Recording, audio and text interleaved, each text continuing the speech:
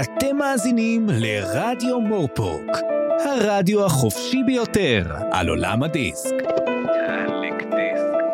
ודאו כי סוכניו של הלורד וטינרי לא נמצאים מאחוריכם, וההאזנה נעימה. שלום, אנחנו צפריר וחיים, ויחד אנחנו קוראים את סדרת עולם הדיסק של טרי פראצ'ט ומדברים עליה. והפעם נדבר על הספר צבע הכשף, הספר הראשון בסדרה. נכון מאוד, אבל לפני כן, צפריר, כן. אנחנו צריכים לפתוח את הפודקאסט החדש שלנו, להסביר כמה דברים. ייתכן שיהיו פה מאזינות או מאזינים חדשים שלא האזינו לפודקאסטים האחרים שלנו, וזה בסדר גמור, וגם מהעידוד והתמיכה שקיבלנו ככה בפייסבוק, כשפרסמנו את הפודקאסט הזה, ומההאזנות היפות לטריילר, אני יודע שיש פה עניין נחמד מאוד בפודקאסט, ואני מאוד מאוד שמח להגיע גם לקהלים חדשים. אז בוא תספר לנו במילה, מי אתה, מה אתה? אז אני צפריר גרוסמן, אני מתרגם ועורך בהוצאת אופוס, אבל דבר ראשון אני קורא מדע בדיוני ופנטזיה כבר הרבה מאוד שנים, אני לא רוצה להסגיר בין כמה אני מעדיף, סתם, אני כבר הגעתי לגיל הזה, כמו אתה יודע שאומרים, אל תשאל אף פעם אישה בת כמה היא, אז אל תשאל קורא פנטזיה, שהוא קרא את הספרים הראשונים שלו בזמן שהוא שיחק, על קומודור 64, אבל אני כן יכול להגיד שאני קורא המון ספרי פנטזיה, קראתי כמה מאות, אולי אפילו אלפים, אין לי מושג על כמות, אבל גם אני מאוד מאוד אוהב, ותמיד אני מכניס את רומח הדרקון לכל דבר שאני עושה. יש לי גם בלוג בשם מסע בקרין על כל רומח הדרקון, ובו קראתי את כל הספרים של רומח הדרקון עם ביקורות. וגם יש לי פודקאסט עם חיים גורב גלברט על מלאזן, זאת אומרת מאוד מאוד כדאי לך לשמוע אותו. אני אבדוק אותו, נשמע מגניב. אוקיי, כן. בוא תספר גם עליך, כאילו, מי אתה? היי, אני חיים גורב גלברט, אני קריין, בעיקר מקריא ספרים, גם עושה לפעמים דיבוב, וגם שחקן פה ושם, ולפעמים אני עושה פודקאסטים עם צפריר, בכל מיני נושאים. המיילג' שלי בקריאה, לדעתי הרבה יותר נמוך משל צפריר, הוא בהחלט קרא הרבה יותר ממני. אתה גם הרבה יותר צעיר ממני. גם נכון, אבל אני גיק רב תחומי, הרבה מאוד שנים, יש יותר מדי תחומים שאני אוהב ומתעניין בהם, אז אני מניח שזה נותן לי קצת רוחב יריעה בהקשר הזה, זה מה שאני מביא לשולחן, וזהו, אנחנו שנינו אוהבים לקרוא ספרים ולדבר עליהם, וגם לראות סרטים וסדרות. אז למרות שעדיין לא ראית מסע בין כוכבים. עדיין. אני גורר את זה כבר כמה פודקאסטים אני גורר כבר את זה? הרבה. כן, אז הגיע הזמן. מתישהו נגיע לזה, יש לי בורות בהשכלה, וזהו, אז אנחנו הפעם ניגשים לדבר על טרי פראצ'ט, ועל ספרי עולם הדיסק הנפלאים, וראוי שנזכיר טיפה מה ההיסטוריה שלנו עם הספרים, וגם מה אנחנו מתכננים לעשות בפודקאסט איתם.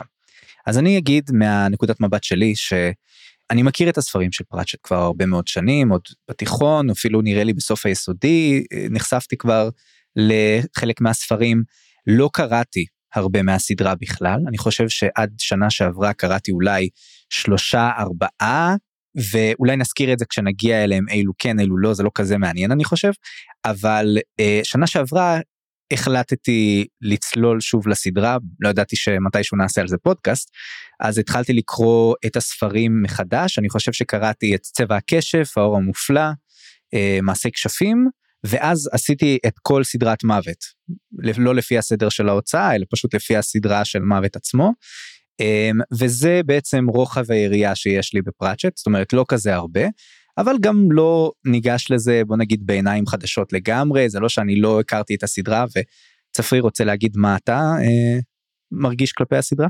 אני מאוד אוהב את פראצ'ט, זאת אומרת, אני אהבתי פראצ'ט עוד כשהוא היה חי, הנה זה, אתה יודע, אם אנחנו כבר היפסטרים למעשה, אז אני קראתי אותו שאף אחד לא הכיר בכלל מי זה טרי פראצ'ט, התחלתי לקרוא אותו באנגלית, וקראתי את כולו באנגלית, זאת אומרת, אני מעולם לא נתקלתי בתרגומים שלו, זאת אומרת, בשבילי לחלכת ולחפש את כל המושגים, כמו שגם אתה עשית בשביל הפודקאסט פה, היה מאוד מאוד מוזר, לראות אותם, כי אני זכרתי אותם, אני קראתי אותם בגיל, בוא נגיד בחטיבת ביניים, בתיכון, שנות ה-90, זו הייתה תקופה שבה הוא התחיל ממש להוציא בקצב, הוא הוציא קצב של ספר 2 בשנה, זה היה פסיכי, מטורף, ולגמרי בתקופת הצבא שלי, היה השיא של עם פרצ'ט, ואני ממש תחנתי את כל מה שפרצ'ט כמעט הוציא בדברים אלו, ואחר כך אני חושב שלסביבות הוגפאדר, כבר היה לי אוקיי, קראתי מספיק, זה כבר העמיס עליי, ודי הפסקתי, זאת אומרת, אני לא קראתי את כל הספרים, אבל קראתי את רובם,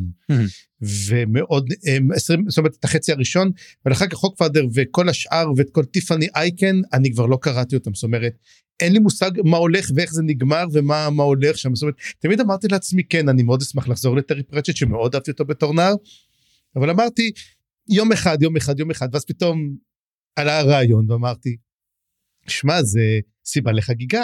לגמרי. אז כמובן, וגם צריך לזכור שבשנה וחצי האחרונות, יצא פרויקט מדהים של אודיבל, עם מדובבים נהדרים, עבור הספרים של טרי פרצ'ט, כמו שעוד יותר עושה את הקריאה נחמדה, כי עם כל הכבוד הקריאה שלי בזמן האחרון היא רק של אודיבל, אני כמעט ולא קורא ספרים, זה כיף, למה א', ביל נאי, אם אני לא טועה, עושה את הערות השוליים, סטפנוביץ', שלא זוכר את השם שלו, עושה את הקול של מוות. סרפימוביץ' עושה את הקול של המוות, הוא גם כן שחקן בוא נדבר קצת, אולי שנדבר באמת על האודיו, אני לא חושב שזה הזמן, קצת נדבר קצת על השחקנים, אבל הוא, הרבה לא מכירים אותו, אבל הוא הסומליה מג'ון וויק 2, זה אני חושב מה שזוכרים אותו יותר. יפה. זה התפקיד הכי גדול שלו, דרך אגב, ואני באמת מאוד מתרגש לעשות את זה. לביל נאי יש היסטוריה גם עם הפקת ה-BBC של שר הטבעות. כן, מה הוא שיחק? סם גמג'י. מגניב. את פרודו שיחק מי ששיחק את בילבו בסרטים. איין הולם. כן, איין הולם היה פרודו. אז כן, נדבר על האודיו, אני חושב בהזדמנות קצת אחרת, למרות שיש לי הרבה נגיעה בזה, ואני אשמח לדבר על זה. אני גם חזרתי להאזין, זאת אומרת, אני גם קורא, יש לי מהדורה מאוד יפה בהארד קאבר, שאני מאוד אוהב, ואני קורא אותה, בעיקר בשבתות, ובמהלך ההכנה לפרקים, אני בדרך כלל מאזין לזה, ודווקא אני בחרתי ללכת על נייג'ל פליינר, שזה הקלאסי, ומה שהרבה אנשים מכירים, והאמת שאני מאוד מאוד נהנה מהקריאה הזאת, אז אולי נדבר על זה בהמשך. אבל כרגע נדבר טיפה על מה אנחנו מתכננים לפודקאסט, סוג של הצהרת כוונות, ואז נצלול לעסוק בספר הראשון. אז הצהרת הכוונות, אני חושב שאנחנו ננסה להקיף את כל הספרים של עולם הדיסק. מה שאומר שאנחנו לא ניגע בדברים שמחוץ לעולם הדיסק שפרצ'ט כתב, שהם מאוד מאוד נפלאים וטובים. אני קראתי למשל מתישהו את אומה, ניישן, שמאוד מאוד אהבתי, אבל אנחנו נתעסק בעיקר בספרים עצמם, בקאנון, ולא ניגע בכל מיני ספרים מסביב, למרות שיכול להיות שבהכנה לפרקים אנחנו כן נתייחס אליהם קצת, כן ניגע בכל מיני מדריכים, מפות, המדע של עולם הדיסק, כל הדברים האלה, המתכונים של נני אוג, אבל בפודקאסט עצמו אנחנו ניגע בספרים עצמם, נכון צפריר? לגמרי, אולי אנחנו נדבר אבל על הסיפורים הקצרים, אם יש להם נגיעה כלשהי, אבל בוא נגיד, אנחנו עדיין מקדימים טיפה את המאוחר. נכון, ועוד דבר שחשוב לומר, אנחנו מקווים שהפודקאסט יענה על צורך של שתי קבוצות, או יותר, כנראה שיש גם ספקטרום פה, אבל גם של מי שצוללים בפעם הראשונה לספרי פרצ'ט ולעולם הדיסק, שאין להם כזה היכרות עם הכל, אז אנחנו כמובן לא נעשה ספוילרים לספרים בהמשך, אבל בגלל שאנחנו עוסקים כל פעם בספר אחד, אנחנו מרשים לעצמנו לדבר על כל מה שיש בספר. אז הכוונה היא שמי שבא להאזין לפרק יודע לפחות שעל הספר שאנחנו נדבר עליו עכשיו, יהיו ספוילרים כבדים. ייתכן שנזכיר דברים מספרים אחרים, במיוחד לאורך הסדרה שנתקדם, אבל גם לי וגם לצפריר יש סוג של מושג על דברים בעולם הדיסק, אז יכול להיות שנזכיר אותם, לא מדובר על ספוילרים גדולים בעלילה, זה לא שנגלה את הפלוט טוויסט או משהו כזה, אבל בהחלט יכול להיות שנזכיר כל מיני דברים בהמשך, ואני מקווה שבצורה הזאת נוכל להלך קצת על החבל הזה הדק, ולענות גם על הצורך של שתי הקבוצות האלה. כן.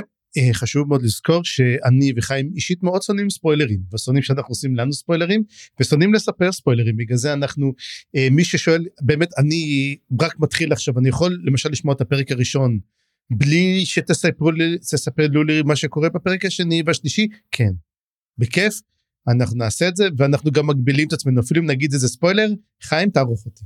כן, אנחנו עושים את זה, אפילו יצא לי לעשות את זה כמה פעמים, בפודקאסטים אחרים. בקיצור, זאת הצהרת הכוונות, אני מאוד מאוד מקווה שנצליח בזה, וגם תגידו לנו, אם אנחנו נראה בהמשך שיותר זה פונה למי שכבר מכיר את הספרים, ויש הרבה חדשים שזה רוצים קצת משהו שונה, ולהפך, אנחנו נשמח להתעדכן וקצת לענות למי שבהחלט מאזינים לנו בצורה קבועה ובצורה פעילה, אנחנו כמובן נשמח להתאים את עצמנו אליהם. אז חיים, איפה אפשר יהיה לתפוס אותנו? זאת אומרת, יש לנו עמוד בפייסבוק, יש לנו מקום כלשהו שבו נוכל לענות על שאלות? לא, אנחנו נהיה גם בדיסקורד שלנו, שכל הפרטים מופיעים כמובן בתחתית של הפרק, וגם אנחנו מתארחים לפודקאסט הזה בקבוצת עצב נוע ינוע, שזאת קבוצת חובבי פראצ'ט בעולם הדיסק, בישראל, בפייסבוק, וזה אחלה קבוצה, ואנחנו נעלה לשם את הפרקים שאנחנו, לינק לפרקים שאנחנו מקליטים, ואנחנו נשמח ששם בתגובות יתנהל איתנו דיון, וכמובן שבפייסבוק אפשר למצוא אותי ואת צפריר, ויש את הדף של איזיון, אז כמובן שתמיד אפשר לשלוח לנו גם דברים ישירות לשם, אלה דרכי התקשורת, אבל שוב, זה הדברים הטכניים, אני מקווה שנשארתם עד כאן, כי עכשיו צריך לדבר קצת על הספר עצמו. נכון, ועכשיו, חיים, כן. כמו שאני אוהב להגיד בכל פרק, ותמיד אני אומר את זה, ספר לנו מה קראנו. בשמחת צפריר, אבל הפעם, באופן קצת שונה אולי. ערב טוב, השעה להתפכח, והרי תקציר האירועים שהם לא רוצים שתדעו. התייר הראשון בהיסטוריה הגיע לאנק מורפורק וגרם למהומות רבות שבסופן עירנו כמעט ונשרפה כליל. הוא חבר לקוסם כושל ונמלט מהעיר בלוויית תיבה מרובת רגליים מסוכנת ביותר לאצבעות ולכלכלה המקומית. שמועות על קשר בין האירועים הללו ומגעים סודיים בין הלורד וטינרי ויבשת המשקל הנגדי האגדית טרם הופרחו. לאחר מספר ימים נצפו הנמלטים בדרכם לקווירם, במקדש עתיק של בל שמרוס, ובלוויית הרון הברברי וחרבו הקסומה קרינג. יחד הם עוררו מהומות נוספות בווירמבורג, עיר הדרקונים. במהלך הקרבות רוכבים רבים נפלו, דרקונים הפסיקו להתקיים, ומטוס סילון אחד התרסק בים.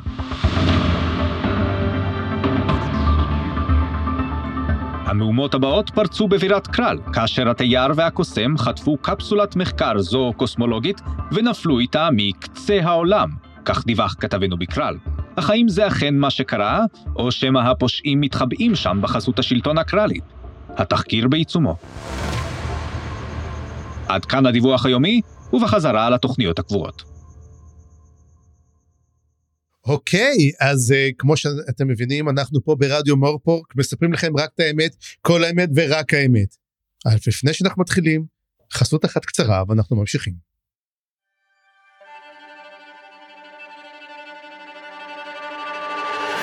התוכנית משודרת בחסות האגודה למלחמה בכת בל שמרוס, המזהירה מאמירת הספרה שבאה אחרי 7 ולפני 9, 4 ועוד 4, 9 חסר 1. בקיצור, היזהרו מכל מספר שמונה... לא, התכוונתי שמונה... שמונה, לא 8. אוי, לא.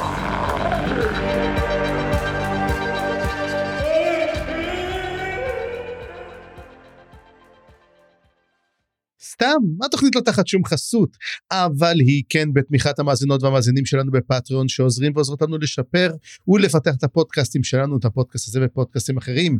אז תודה רבה לכל המאזינים ולמאזינות שלנו, לתומכות ולתומכים שלנו, שוב המון תודה. הגענו, בוא נתחיל. יאללה.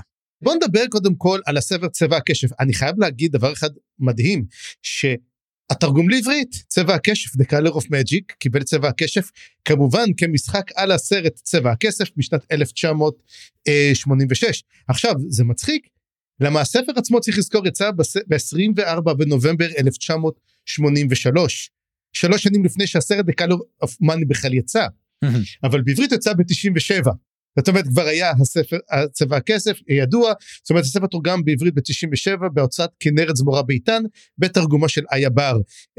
במיד נדבר מילה על התרגומים, אבל קודם כל, 24 בנובמבר 1983, 40 שנה לספר הראשון. כן. ממש לא מזמן. ממש לא מזמן, וזה נחמד מאוד לחזור לספרים האלה, וזאת סדרה שרצה הרבה מאוד שנים, והשתנתה מאוד לאורך הזמן, וזה נחמד לראות מאיפה היא מתחילה, ואולי זאת מין תשובה כזאת לשאלה שנשאלה אותנו כבר בפייסבוק, מדוע אנחנו עושים את הסוג של מעבר הזה על כל הספרים לפי סדר ההוצאה ולא סדר הסדרות, תתי סדרות של פרצ'ט. זאת שאלה לגיטימית ובאמת התחבטנו בשאלה הזאת, אבל בסוף החלטנו כן ללכת על הסדר הוצאה, כי זו דרך מאוד מעניינת לראות איך העולם הזה מתפתח. כי אם קוראים לפי סדרות או לפי נושאים, מה שקורה זה שגם יש דרכים שונות לאינטרפטציה של איך לקרוא את הספרים, אבל גם בעצם יש דילוגים בפיתוח עולם ובאיך שטרי נכנס לדברים האלה, אז אנחנו שמחים לראות את זה דווקא בסדר הזה, שיראה לנו איך העולם הזה הולך ומתפתח. אז כן, אז בוא גם כן נגיד משהו מלאכת לגבי התרגומים, זאת אומרת, אנחנו גם כן התחלנו למצוא, ואנחנו נגיד את המושגים גם בעברית וגם באנגלית, עם כל הכבוד קראנו באנגלית, אנחנו הבאנו אותם, וצריך לזכור את זה שאנחנו ניקח, כמו שאמרנו באמת, רישיון אומנותי קצת ארטיסטיק לייסנס, להגיד את הדברים, מכיוון שכל ספר כמעט תורגם על ידי מתרגם או מתרגמת, אחרת זה פשוט מטורף שהתחלנו לעבור על זה, ראינו שכמעט כל ספר נכתב על ידי מתרגם אחר, זאת אומרת, ואני חושב שרק מתרגמת אחת שרדה יותר משלושה ספרים, זה מדהים, 2 ספרים, תדעך, רק מתרגמת אחת תרגמה יותר מ2 ספרים, מטורף. כן, ובאמת יש פה ארסנל גדול של מתרגמים ומתרגמות, באמת זה כיף וזה יפה, והרבה הוצאות לקחו יד בהוצאת הספרים בעברית, אבל זה בעצם מקשה עלינו קצת, כשאנחנו רוצים בעצם לגשת לספרים, במיוחד שאנחנו, אני וצפריר, לא קראנו אף ספר בעברית, אז אנחנו לא יודעים את כל הדברים, אז ייתכן מאוד שנטעה במושגים, וייתכן מאוד שנגיד מושג שחלק מהמאזינים והמאזינות מכירים בצורה אחרת, מספר אחר או מתרגום אחר, ולכן אנחנו כן נשתדל לגעת בתרגומים השונים, ובדרכים השונות לומר ביטויים ושמות, אבל אנחנו גם ניתן הצעות משלנו לפעמים, או פשוט נתרגם בעצמנו, ונקווה שזה יובן, גם לקוראים באנגלית וגם לקוראים בעברית. לצפרי יש ניסיון בתרגום, אבל גם אני אוהב להשתעשע עם השטות הזאת לפעמים, ולהציע דברים בעיקר בשביל הצחוק, אבל נראה איך זה יזרום, וכמובן אני רוצה להזכיר גם שקיבלנו גם עזרה, ותודה למיכל לוי ששלחה לי רשימה של מילים ותרגומים מספרים שונים, באמת עשתה עבודה מדהימה, ואני מאוד מאוד מודה לה על כך, ואני מקווה שבהמשך גם אם ניתקל ונרצה עזרה עם מושגים שונים, אז אנחנו נפנה לכם, למאזינים ולמאזינות, ונקווה שתעזרו לנו, וזהו, אני חושב שזה מה שאפשר לומר על התרגום. כן.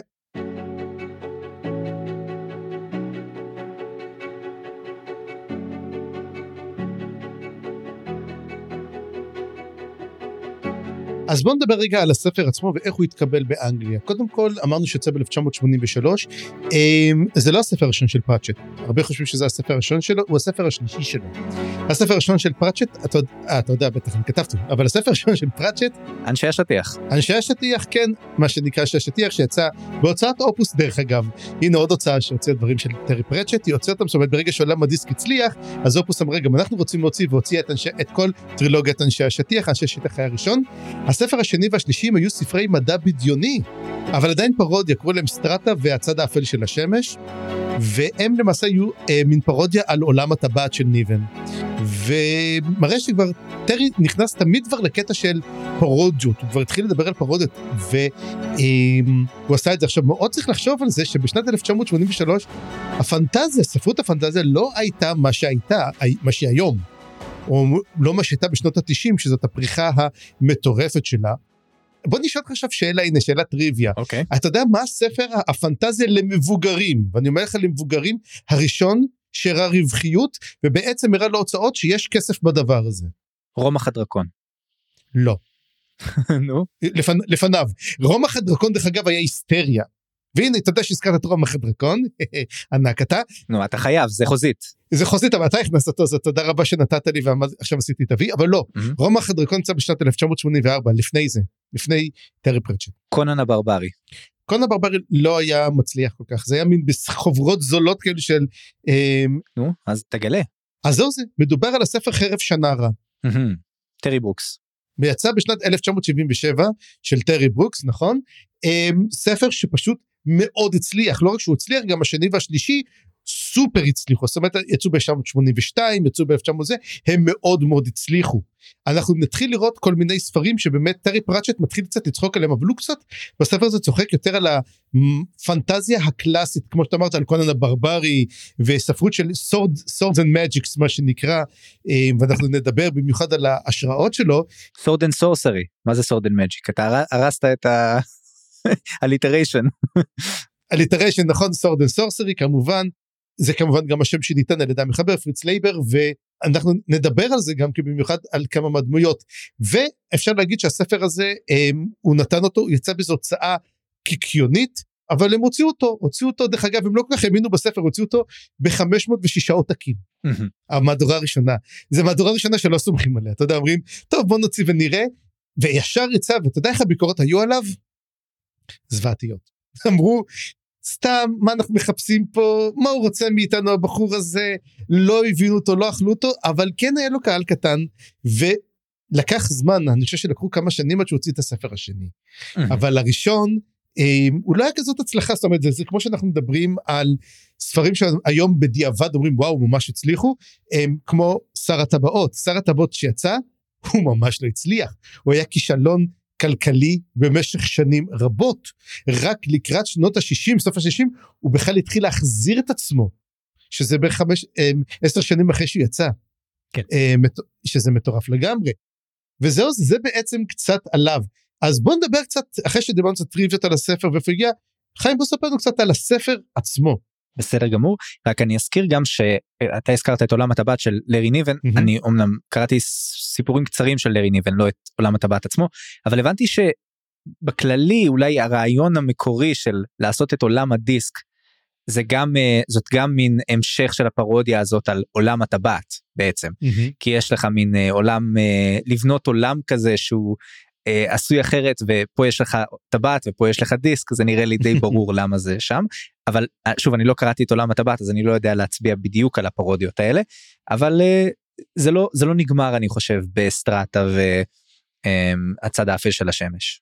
כן, אני חושב שיש לו גם המשכים של ג'וני מציל את העולם, יש לו עוד ספרי מדע בדיוני שהוא כתב, במקביל לעולם הדיסק, דווקא עצוב לי שטרי פראצ'ט לא כתב יותר מדע בדיוני.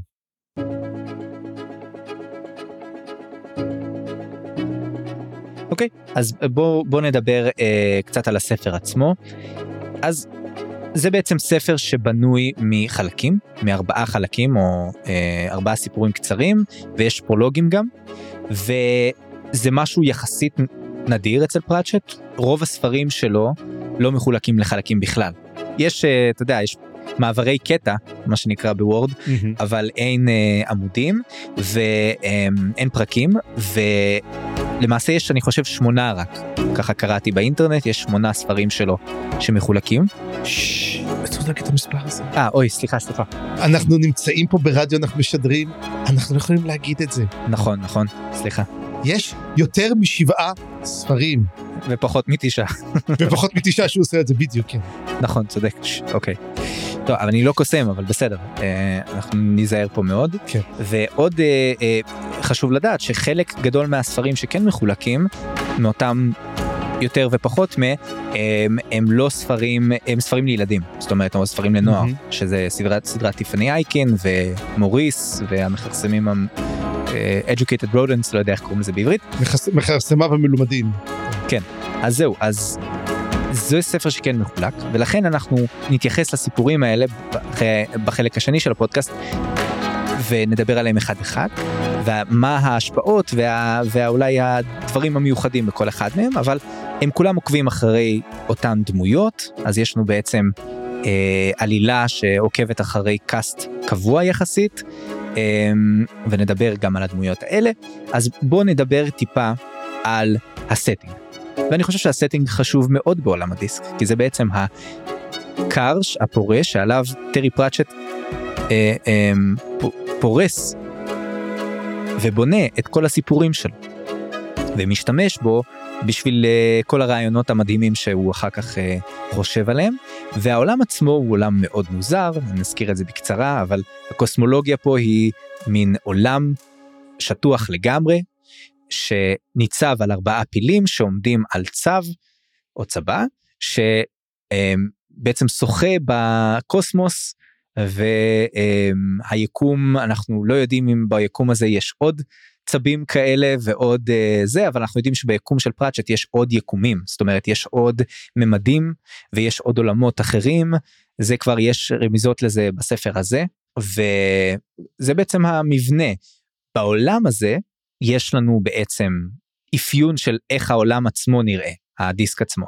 אז בדיסק יש לנו את המרכז, ששם הקוטב נמצא באמצע, כן. וככל שמתרחקים לכיוון השפה, שפת הדיסק, אז זה הופך להיות יותר ויותר טרופי וחם, יש לנו יבשות שונות, יש לנו ימים עם שמות, יש לנו באמצע את הציר הזה, ועליו יש איזשהו מגדל, או הר, קורי סלסטי, כן, מין הר גבוה, שיש עליו את האלים, שזה כמובן רמיזה לאולימפוס, וגם יש משהו דומה לזה בשר הטבעות, בסילמריליון, שבדיוק התייחסנו לזה בפודקאסט האחר שלנו, ויש לנו בעצם כיוונים שונים, אז יש לנו את הכיוון לכיוון הציר ולכיוון השפה, ויש לנו עם כיוון הסיבוב ונגד כיוון הסיבוב, אז כל העולם הזה בעצם דורש מאיתנו להתייחס בצורה אחרת ממה שאנחנו בדרך כלל מתייחסים לגיאוגרפיה, כמו שאנחנו מכירים מהעולם שלנו, וזה כבר דורש ממך גם איזושהי סוג של, נקרא לזה, שינוי תפיסה? לקבל על עצמך בעצם את החוקים של העולם החדש הזה, וזה כן שינוי תפיסה, וזה סוג של הבנה מחדש של המציאות ושל המדע ושל כל הדברים האלה, שזה מאוד מעניין שטרי פרצ'ט בחר לעשות דבר כזה, כי היה אפשר בקלות לקחת את חלק מהסיפורים האלה ולספר אותם על איזושהי עיר לא מוכרת או יבשת לא מוכרת בעולם, אבל לבחור את מה שנקרא פנטזיה הקשיחה של להמציא עולם מאפס ולשים בו את הסיפורים שלך, זאת בחירה מאוד אמיצה של טרי פרצ'ט, ואני חושב שזה אחד הדברים שקסומים כל כך בסדרה הזאת. כן, מעניין גם כן שבדרך כלל אני זוכר תמיד, אתה יודע, באמונות הישנות, היה כשאתה עוזבר את העולם, אז תמיד המים קופאים, אתה יודע, תמיד יש מה זה שהמים קופאים כשהם יורדים לחלל ויוצרים את השוליים, ותמיד זה היה קפוא, ואני זוכר גם את הסרט אריק הוויקינג, אני לא יודע אם ראית אותו, לא ראיתי. היה בשנות ה-80, ופשוט שם הם מפליגים מעבר לקצה, כי יש קצה לעולם, ושם זה גם כן, הם מפליגים מעבר לקצה בספינות ויקינגים, וזה מאוד הזכיר לי קצת גם כן את הסרט והעולם, וזה בשמה, בוא נגיד שאתה נכנס באמת לעולם כזה, ואתה מתחיל, אני זוכר שבהתחלה היה לי מאוד קשה לחשוב עם הכיוונים, אמרתי רגע, אז זה צפון דרום לא, זה פשוט לכיוון השפה ולכיוון הפנים, איך אמרת, יש את הרימסוורד, ויש, איך קוראים לה בעברית לאחר, לכיוון הכותב? לכיוון הציר ולכיוון השפה. אז לכיוון הציר ולכיוון השפה, ואז יש לך את עם הסיבוב ונגד הסיבוב, שזה הווידרשינס. כן, כיוון הסיבוב וכיוון מנוגד. כיוון מנוגד, וזה בעצם הווידרשינס. מישהו לקח את זה, תמיד אהבתי את המילה ווידרשינס באנגלית. כן. כי זה פשוט מילה נחמדה, ובוא נגיד כזה דבר, אני חייב להגיד שזה היה מאוד מאוד מקורי, פעם ראשונה שקראתי על זה, ואמרתי כזה, אוקיי, זה מעניין, אתה יודע, כי זה פרמיס, זאת אומרת לך, אוקיי, הפרמיס מעניין, אתה יודע, איך יתנהל עולם כזה, מה יקרה בעולם כזה, נכון, אבל כפי שאתה יודע, גם כשיש לך עולם כזה, אתה יודע שמי שכותב אותו לא לוקח את העולם כזה ברצינות. זהו, אז זה בדיוק המתח המאוד מאוד חשוב, שפרצ'ט מנסה לשמור עליו, ואני בטוח שהוא חשב על זה, על איפה זה ברור שזה דחקה, ושזה שטויות, ואיפה הוא משאיר פתחים לעומק הגדול, ולכל הדברים שעוד ניגע בהם, אני בטוח, במהלך הקריאה הזאת, ששם זה מבליח כל העומק והיופי, והאמירה באמת העמוקה שיש לדברים, ואז אתה מבין שזה הכל פשוט מין קנבס, שעליו הוא בוחר לצייר, אבל הוא יכול היה לבחור משהו, סטינג יותר רציני, ודווקא זה מאפשר לו המון המון דברים, ולבנות את העולם הזה בדיוק כמו שהוא רוצה, ולתת לו מין קוורקס כאלה, ואני חושב שקוורקי זאת הגדרה נכונה ליופי הזה של העולם הזה, שהוא כזה, הוא יצור מוזר העולם הזה, והוא באמת יצור חי, הוא הצו הזה שאתה צריך, יש לעולם רצון, יש לעולם מחשבות, יש לעולם זה, ועוד משהו שאני חושב שהוא כמובן לא סתם, שזה שהעולם שטוח זאת מין אמונה כזאת שיש עדיין אנשים הזויים בעולם שלנו שמאמינים לה, אז אני חושב שזה מין קריצה כזאת קצת לערער מה שאנחנו יודעים כאמת ומה שאנחנו יודעים שזה שטויות, כאילו סוג של devil's advocate כזה, לקחת את דווקא מה שבדרך כלל אנחנו מתייחסים אליו כשטות או כתפיסה מיושנת ולא אמיתית, ולהגיד בעולם שלי העולם שטוח, כאילו, ואתם צריכים לקבל את זה, אין מה לעשות, ותראו איך זה ייראה כשהעולם הזה, הוא גם מתייחס לזה במהלך הספר, נגיד הוא אומר ששמה כשהספינות ממשיכות לכיוון האופק ומתחילות לרדת למטה, זה לא כי העולם עגול כמו שאנשים מטומטמים חושבים, זה כי הם פשוט נופלות מהשפה. אז כן, הקטע שהן גם נופלות לעולמות אחרים. זה גם נכון, אז גם על זה אנחנו נתייחס. כן. אז זהו, אז אם העולם של עולם הדיסק הוא הכר הפורה שעליו התרחשו כל הסיפורים שבסדרה, אני חושב שהרבה מאוד מהסיפורים והרבה מאוד מהעלילות מתנקזות לאנק מורפורק, שהיא העיר הגדולה, המטרופוליס, שהיא בעצם הסטינג של הרבה מאוד מהסיפורים, אפילו יכול להיות שקוראים רק בעיר. אני די בטוח שלא, אני לא יודע, אני לא קראתי את כל הסדרה וקשה לי לומר, אם יש סיפורים שמתרחשים רק בעיר? הרבה מאוד, רק בעיר, כן. אוקיי, נגיד כנראה מהסדרה של אנשי המשמר וכל הדברים האלה. לא רק, אבל רובם, כן. אבל הרבה מאוד סיפורים קורים בעיר הזאת ומתנקזים אליה, והיא בהחלט מקום מאוד חשוב בעיר. יש בה כל מיני מקומות מעניינים, יש בה את האוניברסיטה הנעלמת, כן. יש שם כל מיני גילדות מעניינות, יש שם דברים שמתרחשים, ואנחנו נקרא ונדבר על כל הדברים האלה, אבל אני חושב שאנק מורפורק זה בהחלט עיר שחשוב להזכיר אותה, וכמובן שהיא מחולקת, נכון? זאת עיר כפולה, עיר תאומה כזאת, יש שם את האנק ואת המורפורק, ויש את הנהר האנק שעובר באמצע. כן, אנק ומורפורק, הרבה גם ישבו את זה לבודפשט, שבעצם יש את העיר בודה ופשט, אנק זאת העיר המוצלחת, בוא נגיד, העיר העליונה, ויש את מורפורק, שזה העיר של הפחות טובה. כן. ופשוט הן מחוברות על ידי נהר, שהרבה פעמים פרצ'ט אומר שזה נהר פשוט במובן הליטרלי של מילה, של נהר, אבל הוא כל כך מזוהם שאתה פשוט יכול ללכת עליו. אתה לא צריך קשרים. כמו נחל בארץ, שזה לפעמים פשוט ודי, פשוט... כן, למרות שפה, אנחנו באמת צריכים לדבר באמת שהספר הראשון הזה הוא נורא שונה משאר הספרים, זאת אומרת, אנחנו נדבר על זה, אבל לקראת סוף. כן, נזכיר את זה קצת, אני חושב, כן. כן. נכון, ויש לנו עוד מקומות בסיפור פה, אנחנו מגיעים גם לעוד יבשות ולעוד מקומות מעניינים, כמו הווירמברג, שזה כמו פירמידה הפוכה כזאת, שיש שם את כל הדרקונים, אנחנו מגיעים לקרל, שזה מין אימפריה כזאת מגניבה בשפת הדיסק, ששם הם סוג של מקום מדעי כזה, שרוצה לחקור את הכל, ויש להם עבדים, דברים כאלה, יש לנו את היבשת משקל הנגד, שממנה מגיע two flower או זוג פרח, שזה גם מקום מעניין נשמע, אבל אנחנו לא נמצאים בו פיזית, ועוד משהו שאנחנו צריכים לדבר עליו, זה הקסם שיש בעולם הזה, והאלים שלו, שזה משהו גם מאוד מייחד את עולם הדיסק אני חושב, ואולי תגיד לנו אתה, מה חשבת על הקסם פה? אז קודם כל אם אנחנו לוקחים בין מערכות הקסמים, ואנחנו הרי חוקרים, זו מערכת קסם סופר רכה, אבל היא מתאימה, כי אתה לא יכול לעשות מערכת סנדרסונית עם, למרות שאתה יכול לעשות מערכת סנדרסונית עם הומור, וראינו את סנדרסון עושה את זה, באחד בפרויקטים הסודיים, שהוא לוקח באמת את מערכת הקסם הכבדה, ומשתמש בהומור, אבל אתה יודע, לא היו כמעט בתקופה הזאת מערכות קסם קשות. זאת אומרת, מערכות הקסם עד אותה תקופה, היו כאילו, קסם היה מין תבלין כזה שהשתמשו בו, ועשו איתו כל מיני מטעמים, ולכן גם טרי פרצ'ט הוא עושה את זה, אתה יודע, הוא מסתמך מאוד אבל, על קטע שלא נעשה, שהוא לוקח שבעצם יש לך אקדמיה לקסם, שזה אולי קצת לוקח את זה מהנקודה של קוסם מארץ ים, אבל שם זה יותר מין בית ספר גיל, פה זה ממש האקדמיה אוקספורד הבריטית, זאת אומרת, נכון.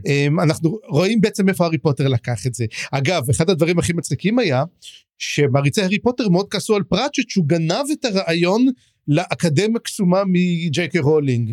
כן, אז שאמרו את זה לטרי פרצ'ט, טרי פרצ'ט אומר, תשמעו, אני כתבתי את זה בתחילה בשנות ה-80, מי כתבה את זה בסוף ה-90, זאת אומרת, היא בטוח שאתם שם במכונת קסם או משהו, כי אתם צודקים, אז אין לי דרך אחרת להסביר את זה.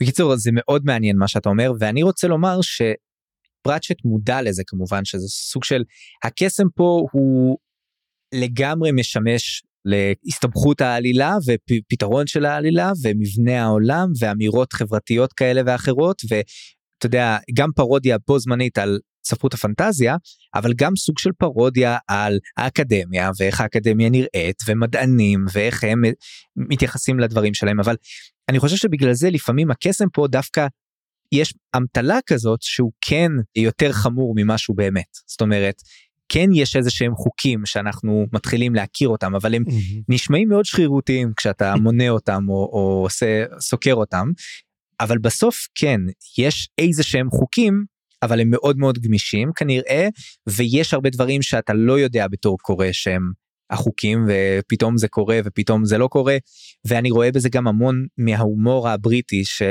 להוציא דברים מהקשרם, סוג של משהו פייתוני כזה, שאתה יודע שפתאום בבריין כוכב עליון מגיעה חללית, אז אתה לא אומר לעצמך, וואו, מאיפה זה הגיע, זה פשוט לא, זה לא הגיוני, זה לא מסתדר עם הסיפור, אתה צוחק, כי זה מצחיק, וגם פה כשמגיע המטוס ורינסווינד הופך להיות, מתחיל לאט לאט להישאב לעולם שדומה לשלנו, אז זה בהחלט משהו כזה, שצריך להבין שזה פרצ'ט מראש, הולך על זה עד הסוף, ואני חושב שזה אחד מהדברים פה שהם כל כך עובדים, זה שהוא פשוט הולך על זה עד הסוף, הוא לא שואל הוא לא עוצר בשביל לשאול אם זה יהיה אמין או לא אמין, ופשוט הולך על זה, וגם זה מביא אותנו לטכנולוגיה שיש בעולם הדיסק, ואני לא יודע איך לקרוא לזה, אבל אני קראתי לזה מין משהו פלינסטונסי כזה, שיש לנו דברים שאנחנו מכירים מהעולם שלנו, ויש פה דברים דומים, אבל ההסבר אליהם הוא הסבר פנים עולם הדיסקי, ואז יש לנו דברים כמו נגיד המצלמה של Two Flower, ובכלל הרבה דברים ש-Two Flower מביא, זה דברים כאלה, כמו ביטוח, אתה יודע, ניהול סיכונים, ופנסיה, ותיירות, זה כל מיני דברים שאנחנו מכירים מהעולם שלנו, והוא מביא אותם בתור משהו כזה אקזוטי, או עם הסבר קסום, כמו הפלש של המצלמה, או כמו המצלמה שיש בתוכה שד, אז זה דבר כזה שאני קורא לו טכנולוגיה פלינסטונזית, אבל אני לא יודע אם זה, יש לזה איזשהו משהו קודם לפלינסטונס, או משהו כזה, לא יודע. זה מין אנכרוניזם כזה, אבל זה סוג משעשע של אנכרוניזם. נכון, לגמרי. והאלים, טוב, אני לא יודע, הם לא כל כך דומיננטיים בספר עכשיו, בספר הזה, אולי בהמשך טיפה יותר. דווקא יש, הרי אחד מהסיפורים הוא כולו מדובר על משחק של אלים, זאת אומרת אנחנו רואים את הקטע של האלים משחקים במשחקי קופסה, או אתה יודע, יש לנו תמיד את הסיפור הזה שאלים משחקים בבני אדם, פה באמת הם משחקים בבני אדם ומאמרים על כל מיני דברים, ויש להם מין כמו, אתה יודע, זה קצת מצחיק, כי בעצם האלים הם כמו משחקים D&D, והבני אדם בעצם זה, וגם אחת הפתרונות של הסיפורים זה על אחת האלות שיש שם, אז כן הם מופיעים שם, ואנחנו באמת בסיפור שלי מקבלים המון נקודה, אבל זה מאוד מזכיר את האולימפוס, מאוד אלים אולימפיאנים כאלו, יושבים בקורי סלסטי, נהנים ממה שזה, מאוד הזכיר לי את התמונה מהסרט הרקולס של דיסני, אתה יודע שכולם יושבים שם למעלה בעננים. לגמרי, אבל אני כן רוצה לומר שעדיין לא, הרעיון הזה עדיין לא פותח, אני חושב פרצ'ט משאיר פה בשבילו מקום לפתח את הרעיונות האלה בהמשך, ולהכניס גם כל מיני אמירות מעניינות על דתות ועל אמונות ודברים כאלה. אנחנו כבר מקבלים את זה טיפה מכל מיני אמירות פה בספר, שנגיד אין אתאיסטים בעולם הזה, כי האלים מטפלים בהם מהר, ויש את הקטע הזה של שהאלים פה, אף אחד לא כופר בהם, אבל הרבה אנשים כועסים עליהם, בגלל איך שהעולם נראה, וכל הדברים המוזרים, והדרך הבטוחה ביותר להתאבד, היא ללכת עם שריון, ובסופת ברקים לצעוק כל האלים מניאקים. זאת הדרך הכי בטוחה, לא מות כתחתוף ברק. נכון, ואתה יודע, הוא גם מסביר ככה סוג של מוריד מעצמו טיפה את האחריות על מה שהוא יצר פה, בזה שהוא אומר שאתה יודע, יש פה 4x2 עונות, וזה הסדר שלהם, ויש פה 4x2 ימים בשבוע, וכל הדברים האלה, אז יש פה באמת הרבה דברים שמרגישים שרירותיים, והוא פשוט מאשים את האלים, זה כזה, אוקיי, יש פה אלים מוזרים, והם מתאים להם זה, ויש עוד משהו שחשוב להגיד על האלים פה, יש יוצר ליקום, יש את הקריאטור, והוא הבעלים של הספר, האוקטבו, שממנו בעצם בורח הלחש ונכנס לתוך רינסווינד או סתם רוח, וזה מאוד לא ברור אם הוא אל או לא אל, מה היחס בינו לבין העולים של הדיסק, זה נשמע כאילו הם אלים שנוצרו יחד עם עולם הדיסק, ולעומת זאת יש לך את בורא היקום שהוא משהו אחר, זה לא ברור, חוץ מזה יש לנו עוד ישויות, זה כמו אלו ותר? תראה, אפשר, אני חושב שצריך להישמר עכשיו מהשוואות וכאלה, להפריד בין הפנדומים, כן. כן, כי אחרת אנחנו נתקע פה הרבה זמן, אבל מה שכן, צריך גם לשאול על ישויות נוספות, כמו מוות, כמו ישויות נוספות שאומנם לא הופיעו עדיין בספר הזה כל כך, אבל כן יופיעו בספרים הבאים, שהן ישויות, אתה יודע, של הסדר של היקום נשמר בזכותן או משהו כזה, ואז אתה שואל את עצמך מה הקשר בינם לבין האלים האלה, או יוצר היקום, או... בקיצור, הדברים האלה לא מפותחים כל כך, זה קשור לקצת רכות של הקסם פה, אז יש גם את הרכות של ה-world building בינתיים, של המבנה של העולם, וגם יש פה קצת רכות של הטכנולוגיה, המצב הטכנולוגי של עולם הדיסק, בדברים מסוימים הוא מרגיש לנו מאוד בין זמננו, ובדברים מסוימים הוא מרגיש מאוד כזה ימי ביניימי, וזה נחמד, זה נחמד וזה כיף, אבל רציתי להזכיר את זה לפני שאנחנו מדברים על הסיפורים עצמם. אגב, גם ראינו גם כן שלא רק למוות יש, אלא גם המחלות שלו, גם שולח מחלות אם אין לו זמן ללכת לאסוף את המתים. נכון, מי זה היה השד שבא לאסוף את רינסווינד? זה לא שד, זה סקרופולה. סקרופולה. זה בעיקרון בעברית קוראים לזה חזירית האור, אני לא יודע איך תורגמו. הדבר הזה, סקרופולה זה בעצם מין מחלה שתופסת אותך בצוואר ומנפחת אותך. חזרת. לא, יש חזירית האור, זה דומה. אבל מה שזה כן עושה, זה פשוט, זה סתם, זה לא נעים, זה לא יפה וכל זה, אבל אתה לא יכול למות מזה. זה כמו שאומר, אתה לא מת מסקרופולה. אני לא אמות מזה, אז איך אני אמות מזה? אבל זה נדבר על המוות ונדבר באמת, זה בסיפור האחרון, האמת זה ממש קורה ברגעים האחרונים. אבל זאת, אני חושב שהגיע הזמן לקחת איזה הפסקה אחת צרה לפרסומת, הרי מישהו צריך לממן את הרדיו הפיראטי הזה, ואנחנו נחזור ונתחיל לדבר סיפור, כל מה שקראנו.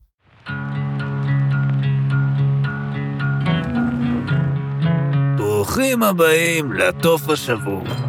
כאן תוכלו להרוות את סימונכם ולעשות קצת עסקים על הדרך. הבירה מעוננת וגם האווירה. זה לא בית התה של סבתא שלכם, כן? וגם לא צריך הזמנה מיוחדת. אז למה אתם מחכים? איזה כיף, חזרנו, והפעם אנחנו מתחילים עם הסיפור הראשון. באמת אני חייב להגיד שהרגשה באמת שאתה קורא סיפורים קצרים עם התחלה, אמצע וסוף, ויכולת להפסיק כל פעם אחד מהם, אתה יודע, אין כל כך קשר בין סיפור לסיפור. חוץ מזה שאנחנו אכן עוקבים אחרי הדמויות, אבל כן. זה לא קשר פלואידי, זה לא שבהכרח אנחנו ממשיכים באותה הזרימה, זה מרגיש יותר באמת כזה סגור כל פעם. בוא נגיד שזה מרגיש כמו סדרת טלוויזיה, שכל פעם יש לך פרק, אתה מסיים אותו, ויש לך את אותם דמויות פשוט שממשיכות, יש לך את הפרק פיילוט, שזה בעצם צבע הכשף הוא הפיילוט, ויש לך צפונה את הגרנד פינל, את הקליפהנגר, שנגמר בעצם גם בסיפור האחרון, תארתי, משמע. ליטרלי, כן. בדיוק, אז בוא נדבר על צבע הכשף. קודם כל פרק צבע הכשף מתחיל מסיפור מאוד פשוט. התייר הראשון מגיע בעולם הדיסק, שזה טו-פלאואר. טו-פלאואר הוא למעשה תייר שמגיע מיבשת משקל הנגד, אמרת, בקאנטר-ווייט קונטיננט, משקל הנגד, שזה אימפריה שנמצאת בצד השני של העולם, ובעל כורחו רינסווינד, תלמיד כושל לכישוף, באוניברסיטה הנעלמת, נאלץ להפוך להיות המדריך שלו, והם יוצאים להרפתקאות, וזה בתכלס כל הלילה של הספר.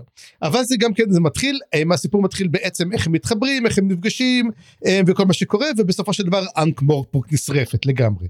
זה בעצם הסיפור. אז קודם כל אנחנו מקבלים את שלוש הדמויות הראשיות שלנו, אנחנו מקבלים את רינסווינד, הדמות הראשית, ואולי אפילו אולי הכי מזוהה, אני חושב עם עולם הדיסק. כן, הוא דמות די חשובה, הוא חלק גדול מהסדרה המרכזית הזאת של האקדמיה, או האוניברסיטה הנעלמת, באמת סובבים סביבו, אבל לא יודע אם אפשר לומר שיש דמות ראשית לסדרה, אבל הוא בהחלט אחת מהדמויות המזוהות ביותר. כן, ובאמת רינסווינד הוא למעשה קוסם צעיר, מין סטודנט, בוא נגיד שהוא סטודנט כזה, מין המודל של סטודנט עלוב כזה מסכן, שהוא לא כך מצליח, כמו שאמרת באמת, הוא פתח את אחד הספרים באיזה דר, אתה יודע, כי כמו כל הסטודנטים של אוקספורד, שכל אחד אומר, בוא נראה אותך נכנס לספרייה בלילה, הקטע שיש להם ספרים קסומים באמת, ספרים מסוכנים, יש את האגף ספרים מסוכנים, הוא פשוט פתח אותו, אחד הקסמים נכנס לשם, וכל הקסמים האחרים פשוט נורא מפחדים, ולא מוכנים להיכנס לשם, ולכן הוא לא יכול להטיל קסמים בכלל. הוא רק קורא לעצמו קוסם, למרות שהוא ממש לא, הוא די מתחזה לקוסם, הוא מחפש את דרכו, ואחת השאלות שאני תמיד שאלתי את עצמי, היא, למה תמיד מציגים בכל פעמים, כולל במיני סדרה שעשו על פי הספר, כזקן, רינסווינד הוא בן 20 פלוס, כאילו, למה שיעשו אותו ככה זקן? אז אני חושב שזאת מין, שוב, גם אני מסכים שזה אולי קצת מראים אותו יותר מדי זקן, לפחות בזה של ה-BBC שראיתי, שהוא היה דווקא מיני סדרה מאוד נחמדה, אני מאוד אהבתי אותה. הוא כן מתואר, טוב, כל הקוסמים מתוארים כיצורים בדרך כלל חלושים כאלה, עקומים כבר מרוב שקידה על ספרים, ומרוב, אתה יודע, חוסר באימון גופני. ויטמין D. וויטמין D, הם, אתה יודע, הם חנונים יבשושים כאלה, שעד שהם לומדים את כל הקסמים שיביאו להם את כל הבחורות, כמו שאומרים בספר, הם כבר לא יודעים מה לעשות איתן, אז זה בדיוק האמירה הזאת על רינסווינד, שהוא האפיטומיה של הדבר הזה בערך, כי הוא גם אפילו לא קוסם כל כך מוצלח. כן. ומצד שני, הוא מתואר כמין הסטודנט הנצחי, בעצם. ולכן, ככל שתעשה אותו יותר מבוגר, הוא יותר מצחיק. זה נראה לי הקטע. כן, אז אולי בשנות ה-30 זה היה מצחיק כמו ון וילדר, אבל לעשות אותו כבן 60 כבר זה קצת מגוחך. ובעצם הדמות השנייה שאנחנו רואים זה טופלאואר, זוג פרח, שהשם שלו נראה מוזר בזה, אבל אם תזכור בעצם זה מזכיר מאוד שמות של אצטקים, אתה יודע, שקראו לזה למשל 3 דרקון, או היו להם שמות כאלו באמת. כן, וגם בהמשך כשהוא קורא לדרקון 9 reeds, כן. או 9 קנים, זה בעצם מראה לנו את הקונבנציה של השמות ביבשת שלו. נכון, וזה מעניין, אז באמת שאלו את פרצ'ט, למה עשית את זה? זאת אומרת, פשוט רציתי משהו שישמע זר, אתה יודע, וזה משהו מאוד אצל טרי פרצ'ט, פשוט רציתי שזה יישמע משהו, שיראה משהו, כי הכל אצל טרי פרצ'ט זה יותר appearances, אתה יודע, מה שאתה נראה לך, באמת, ויש באמת איזו בדיחה שמה שלא יצליח, יש את הצייר, קירבי, שצייר את הציורים של עולם הדיסק, שהוא מאוד מאוד מפורסמים, הרבה לא אהבו אותו דרך אגב, אני לא יודע למה, יש כאלו שמאוד אוהבים, יש כאלו שמאוד לא אוהבים. זה סגנון מאוד ספציפי. זה סגנון מאוד ספציפי, שהוא נראה כמו קומיקסי נורא, over the top, גם הסיפורים של תום הולט, דרך אגב, גם סופר פנטזיה מעולה, שכותב קצת בהומור, נראים ככה, ואז רואים שמה שלטופלאור יש לו 4 עיניים, כאילו 2 עיניים ועוד 2 עיניים, ואז תמיד אנשים אומרים, מה זה הדבר הזה? למה יש לטופלאואר 4 עיניים? ובאמת שאתה קורא את הספר, כתוב שמסתכל עליו, ורינסווינד רואה שיש לו 4 עיניים. זה משקפיים פשוט. כן, זה משקפיים. ופשוט הבדיחה הזאת אנשים לא הבינו אותה. גם קירבי, בגלל זה לטופלאואר, תסתכל בתמונה המקורית, יש לו 4 עיניים. אז זה לא סתם פשוט כזה עדשות קאות או משהו כזה אז זהו, זה מה שהראו את זה במיני סדרה, דרך אגב, שון אוסטין גילם את טופלאואר בסדרה. נכון, נכון. הסמווייז גנג'י הנצחי, ושם היה לו משקפיים נורא אבות כאלו, אתה יודע, עדשות כמו של חכם חנוכה, אז זה נראה כאילו באמת הוא פור-אייד, אבל לא, פשוט, אתה יודע, אין פשוט משקפיים שם, אז גם צוחקים שאיך תמיד צריך כל מישהו שיש לו משקפיים, אתה אבו 4, ככה קראו למשקפופרים, אז הנה, אז באמת היו לו 4 עיניים, וזאת בדיחה מצחיקה. ורילייטבל גם לי וגם לך. נכון מאוד, וכל מי שקורא בדרך כלל, כי אנחנו אוהבים לדפוק את העיניים שלנו, לקרוא באור חלש, ודברים כאלו ואחרים. ואנחנו רואים את הסיפור למעשה כפלשבק אחד גדול. כל הסיפור פלשבק, ששני אנשים יושבים ומסתכלים על אנקמורפוק בוערת, ואז הם אומרים, תגיד לי איך זה קרה, מה קרה שם, איך בכלל אנקמורפוק נשרפה, זאת אומרת, זה לא פעם ראשונה שזה קורה, אבל מה קרה הפעם? הם מתחילים להתערב על זה בעצם, ואז רואים 2 דמויות יוצאות ואומרים, טוב בוא נשאל אותם, הדמות שיוצאות זה בעצם באמת רינסווינד וטופלאואר, אבל אז אנחנו מגלים את כל הסיפור, אבל אני רוצה לדבר רגע על 2 הדמויות האלו, שתכלס אני הייתי בטוח שהם יהיו הגיבורים של הספר, שקראתי את זה פעם ראשונה, וזאת הפעם היחידה והאחרונה שמופיעים. וזה בראבד וויזל, מה שנקרא בראבד והסמור, שזה חיקוי קיצוני בוא נגיד, לפרפרד והמאוסר של פריץ לייבר. עכשיו, קראת את פריץ לייבר בשעתו? לא קראתי את פריץ לייבר, לא. פריץ לייבר אמר את הסורד אנד סורסרי, ואתה צדקת, הוא זה האיש שהמציא בעצם את הסורד אנד סורסרי, את כל הסיפורים האלו על אתה יודע, מין גיבורים וקסמים ודברים, היה להם עיר הם היו בעיר שקוראים לה לנקמר, שהפכה לו דרך אגב סטינג מאוד מאוד גדול של מבוכים ודרקונים, זהו, באתי לומר, זה כאילו, בראש שלי, Sword and Sorcery זה כאילו השלב הראשון של D&D, זה כאילו לגמרי. מה ש-D&D בשלבים המוקדמים שלו שאף להיות, זה כאילו, זה הסוג של הסיפורים שיצרו בסטינג הזה. ודאי, ופריץ סייבר עשה את זה שהייתה לו עיר, שכולם עשו את כל הבלגנים היו בעיר שם, שכולה לנקמר. הם כמובן יצאו וכל הדברים האלו, אבל זה מה שהיה. ולנקמר הפכה להיות סטינג רשמי, הם קנו פשוט את הזכויות, כדי שאפשר יהיה את לנקמר שתוכל לשחק בעיר, וזה ממש נהדר, וזה היה בשנות ה-50 ו-60 ככה, מאוד אהבו את הספרים שלו, יצאו דרך אגב בעברית, הם חרבות נגד כשפים, הוצאה ישנה, לא זוכר באיזו הוצאה זה יצא אפילו, זאת אומרת אפשר לקרוא אותו גם בעברית, בסופו של דבר, זה הרפתקאות פשוטות כאלו, אתה לא מעבר לזה, לא צריך, אין לזה ערך ספרותי גבוה, בוא נדבר ככה. כן. ערך רגיל, מה שאנחנו קוראים, אז ברב וסמור הם לגמרי פרפרד ומאוסר, אז פה קוראים להם ברבד וויזל, אבל אני חושב שזה ארכיטיפ מאוד מוכר, זה כאילו גם... זה ארכיטיפ סופר מוכר, אבל מי שהמציא את זה לגמרי היה פריץ סייבר. אבל זה כמו גם שמשון ויובב, ואתה יודע, בפינוקיו, כאילו זה שאתה מקבל, אז בכל זאת, אני לא חשבתי שהם יהיו הגיבורים, אבל זה בהחלט דרך מעניינת דווקא להתחיל סיפור, משתי דמויות שהן רק הדרך שלך להכיר את האקספוזיציה, כאילו, ולשמוע את הסיפור האמיתי של סתם רוח וזוג פרח. כן, ובעצם אנחנו מבינים שכל הסיפור אנחנו מקבלים שטופלר הוא פשוט מחליט לצאת לחופש, ולהיות תייר ולגלות בעצם את כל הדברים שכיף לו לקרוא, שהוא קרא אותם, בעצם הוא קרא ספרי D&D והוא אומר אני רוצה עכשיו לחוות את זה, אז הוא רוצה לראות טיגרה בבר, הוא רוצה זה, הוא מביא כסף, מביא מטבעות זהב, ואתה יודע, ומתברר שהזהב האנקמורפוקי הוא בכלל לא זהב, הוא בכלל מין בדיל עם קצת זהב בו, הוא עושה בלגן בעיר, כולם מנסים לנצל אותו, מתנגש עם גילדתם, מתנגשים עם כולם, והדבר הכי גרוע, הוא מלמד את תורת הכלכלה העיקרית, לאנקמורפוק כולל את הדבר הכי נורא, ביטוח. והוא אומר שאם בעצם אתה משלם לי, אם אתה נותן לי קודם פוליסה, ונשרף לך למעשה הבר, הוא אומר בעל בר, אז אתה פשוט מקבל כסף. ואז הוא אומר, אוקיי, אז למה לא אסוף אותו, ופשוט תקבל את הכסף. ופשוט ככה זה מתחיל, כי בעצם כהונאת ביטוח. בסופו של דבר גם כמובן הם מסתבכים עם לורד וטינרי, שמקבל הודעה, מהיבשת בעצם לשמור עליו בכל דבר, והוא מגייס את רינסמד לעשות את זה, אבל אחר כך מגלים שבעצם הוא מקבל לו הודעה לחסל אותו. כן, ואני אהבתי את כל הסשן הזה בעצם, שהלורד וטינרי מתערב, כי זה בעצם מכניס לנו אלמנט כזה של פוליטיקה, של קצת להבין אולי פתח למה שנראה בהמשך בספרים אחרים, על הפוליטיקה הפנימית של הפטרישן, שהתרגומים שלו הם קצת מעניינים, כאילו לפעמים מתואר האציל, לפעמים שואה, כאילו שזה מילה מאוד גבוהה כזאת. אני אוהב את המילה הזאת, שואה. כן, אבל זה מין, הוא דה פקטו המלך, השליט העליון של העיר, של אנקמורפוק, והוא דמות חשובה בספרים, גם בהמשך. לא סתם במיני סדרה משחק אותו צ'ארלס דנס, הלא הוא לורד טייווין, ומה לא. נכון, נכון, וזה בהחלט חשוב לראות את הממשק הזה ביניהם פה, אבל זה עדיין, אתה יודע, ממש קצה המזלג לדמות הזאת. כן. אבל אני אהבתי שזה נכנס כבר פה. אנחנו מקבלים המון קצות מזלגות פה, בוא נגיד, בספר הזה. נכון, אבל אני רוצה לומר שאני חושב שזה החלק שהכי נהניתי ממנו. מהחלק הראשון. כן, כי אני מקבל את אנקמורפוק, את כל הדברים שאני אוהב עליה, ואני מקבל את הפתחים האלה לכל מה שקורה בהמשך.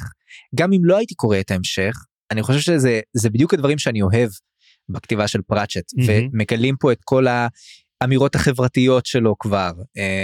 נגיד כשהעיר מתחילה להישרף, אז האזור העשיר של העיר ממהרים כמובן להרוס את כל הגשרים, כדי שהשריפה לא תעבור אליהם. יש פה כל מיני אמירות כאלה כבר, והבנה כזאת של כל הגילדות, וכל הפוליטיקות של העיר. בקיצור, זה החלק לדעתי האהוב עליי בסופו של דבר, ובגלל הדברים האלה. ויש כמובן את הבדיחה שעברה לכל הרדשים מעל הראש הרבה, דרך אגב פרצ'ט אומר, אני לא ידעתי שאנשים לא יבינו אותה, שהוא מדבר שבעצם אומר, יש איזשהו כוח חזק יותר שכובל אותנו ביחד, הוא אומר שזה the reflected sound of demons או משהו כזה, שזה אקונומיקס, שזה כלכלה. כן, וזה עבר לאנשים מעל הראש, אני חושב, וגם לי בקריאה הראשונה. לגמרי. אני חייב לומר, זה לא סתם, זה כי נום, צריך להבין שההקשר העתיק של המילה, זה כן איזושהי רוח, כן. שחיה מתחת לאדמה, אבל נום אנחנו מכירים כגמדונים או ננסים, אז... ננסים, אבל אתה קולט את זה, כי אתה גם אומר את זה, כמו למשל שהוא גם אומר שיש לך מה שנקרא in-sewer ants, מה זאת אומרת, למה יש לי בפונדק, אתה יודע, נמלים בביוב, וזה לא, זה insurance. כן.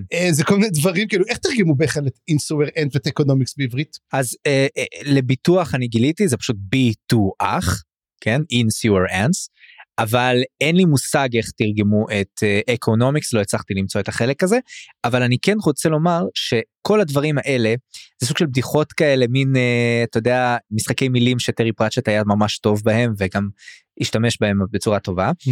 לפעמים זה עובר מעל הראש, לפעמים זה כל כך מתוחכם, שזה עובר לך מעל הראש, אבל פה זה ברור שיש איזו אמירה פה, וזה צריך להבין את זה. זה כמו מין פאזל כזה שאתה, אז כשהבנתי את זה, אז כן הלכתי להבין מה הסיפור פה, ואחרי קצת מחשבה אפשר להבין את זה, ובוודאי שהיום אחרי חיפוש באינטרנט אפשר לגלות הכל, אבל בזמנו... פעם לא היה, נכון. פעם או שהבנת בדיחה או שלא הבנת בדיחה, לא הייתה לך את האופציה ללכת ולחפש את זה, זאת אומרת אם הבנת, נכון. ואני ליבי יוצא למתרגמים שאותה תקופה שלא היה אינטרנט, ולא יכולת כך להתייעץ, לא היה לך את כל היכולת הזאת שיש היום, ואתה אומר, תגידו יש משהו כזה, אני מפספס פה משהו, אין מה לעשות, אי אפשר להאשים את המתרגמים על הדברים האלו. אני חייב להגיד שאתה אמרת באמת שזה סיפור אהוב עליך, שאני קראתי בפעם הראשונה, זה היה הסיפור הפחות אהוב עליי מכולם. והיום? היום הוא היה נחמד, הוא היה הרבה יותר טוב ממה שזכרתי, שהוא היה, אני חושב שהוא הסיפור השני שאני אהבתי.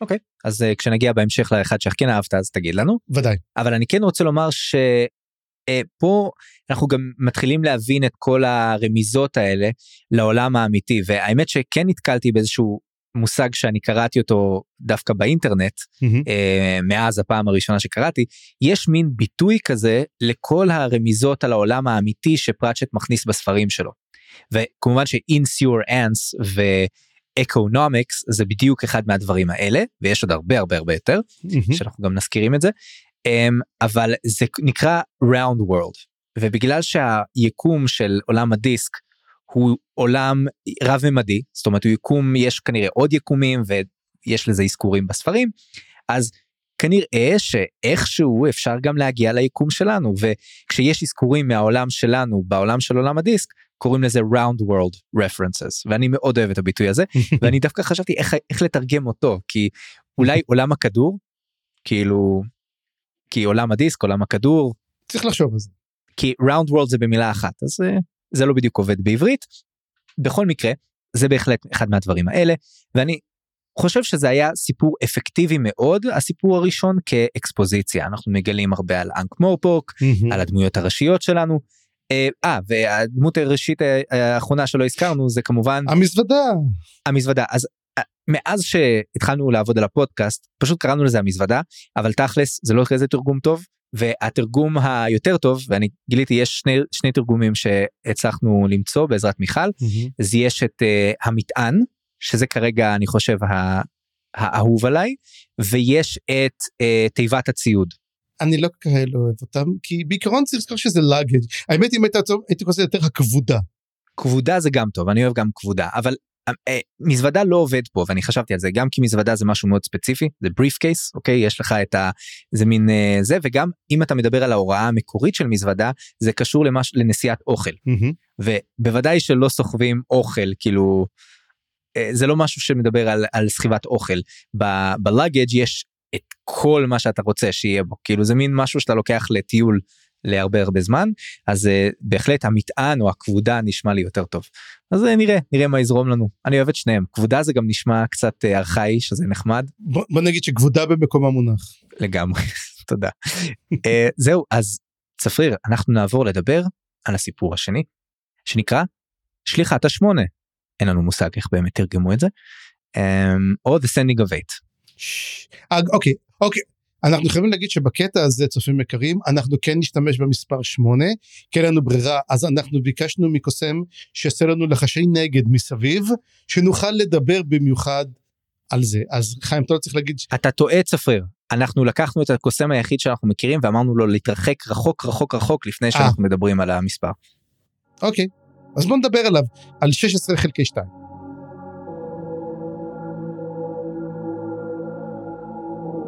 אז טוב, ההשפעות פה די ברורות, די obvious, יש פה בעצם מין קריצה, רמיזה מאוד מאוד עבה למיתוס של H.P. Lovecraft, וכל האימה הקוסמית לדורותיה.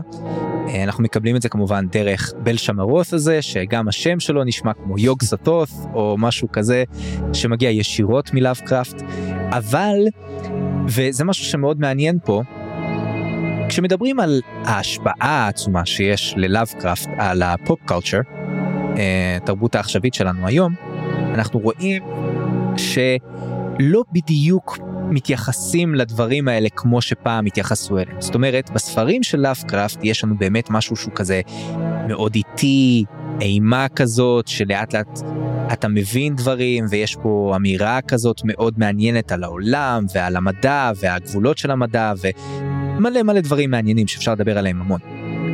ובפופ קולצ'ר יש לך, אתה יודע, ילדה שיורה לקתולו בראש עם שטגן. כאילו, בסוף, תראה, תסתכל על כל המשחקים שיצאו, משחקי הקופסה, כל ה-Call of Cthulhu, ויש לך גם את Eldritch Horror, וכל מיני דברים שאנחנו בעצם כבר נכתבו על לאבקראפט, או משתמשים בעולם של לאבקראפט, ויש לך השקות בין שרלוק הולמס ולאבקראפט, וכל מיני דברים כאלה אצל גיימן, ועוד כל מיני מקומות. אז זה באמת מעניין לראות איך התפיסה של המיתוס הלאבקראפטיאני עבר השתלשלות כזאת, ואני חושב שפראצ'ט הולך לגמרי על הצד המאוחר של זה, כאילו הוא מציג לך את האימה הקוסמית, בל שמרוס, כולם מפחדים ממנו, הקוסמים בגלל זה לא מסוגלים להגיד את המספר 8, אבל בסופו של דבר הם מנצחים אותו עם כמה חלזונות מאוד בהירים, כאילו זה... לא, זה יותר דאוס אקס מאכינה כזה שהם עשו אותו, בלי שהם אמרו אפילו שהולך לקרות כזה דבר, הפתרון היה טיפשי, בוא נדבר ככה. זה מה שאני אומר, זה לא משנה.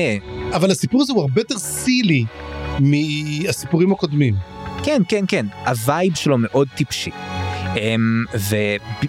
וכל הקטע הזה של לא להגיד את המספר 8, ואז החרב אומרת את זה בטעות, ואז זה בדיוק העניין של...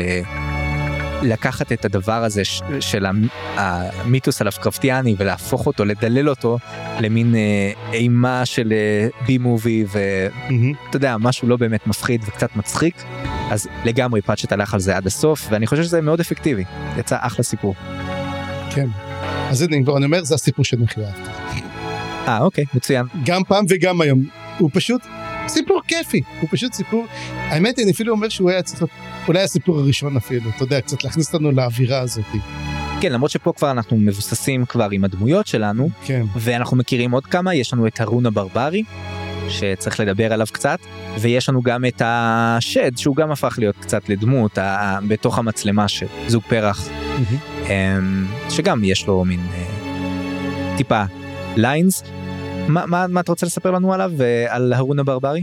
כמובן זה קונן הברברי, הוא גם מגיע ממקום שקוראים לו קימוריה, שזה כמו קימריה, מאיפה שמגיע קונן עצמו, זאת אומרת זה ממש, בוא נגיד זה לגמרי כל הסיפור של, אתה יודע, כל הסיפורי הברברים של קונן שנכתבו בשעתו, למרות שאנחנו בעתיד אנחנו לא נהרוס, אבל יהיה כבר באמת יותר, בוא נגיד קריצה יותר מצריקה. אז זאת השאלה שרציתי לומר, אם יש קריצה יותר obvious בעתיד, הרון הברברי הוא מה? הוא טיוטה ראשונה, או הוא משהו אחר, או אולי לאט לאט פראצ'ט כאילו נפטר ממנו, ומגיע כבר לבשר האמיתי, אני לא יודע, כאילו מה, או שאולי הוא אמור להיות רמיזה למשהו אחר.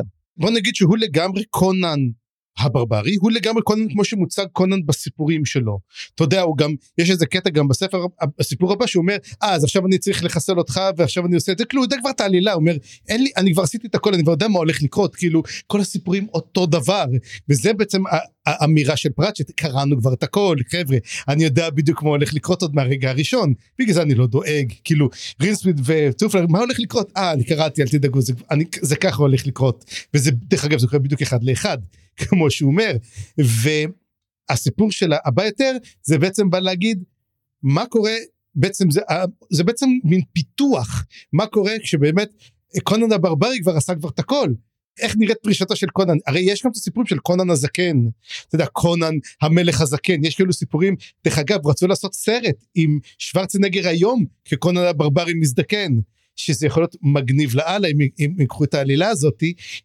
הוא פשוט קצת לוקח את הסיפורים האלו לכיוון אחר, במיוחד, אבל זה נדבר אני חושב בפרק הבא.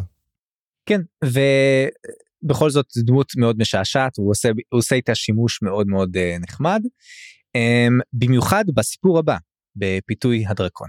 כן, אבל בוא נדבר גם כן על החרב המדברת, לא יודע, איך קראו לו? קרינג, נכון.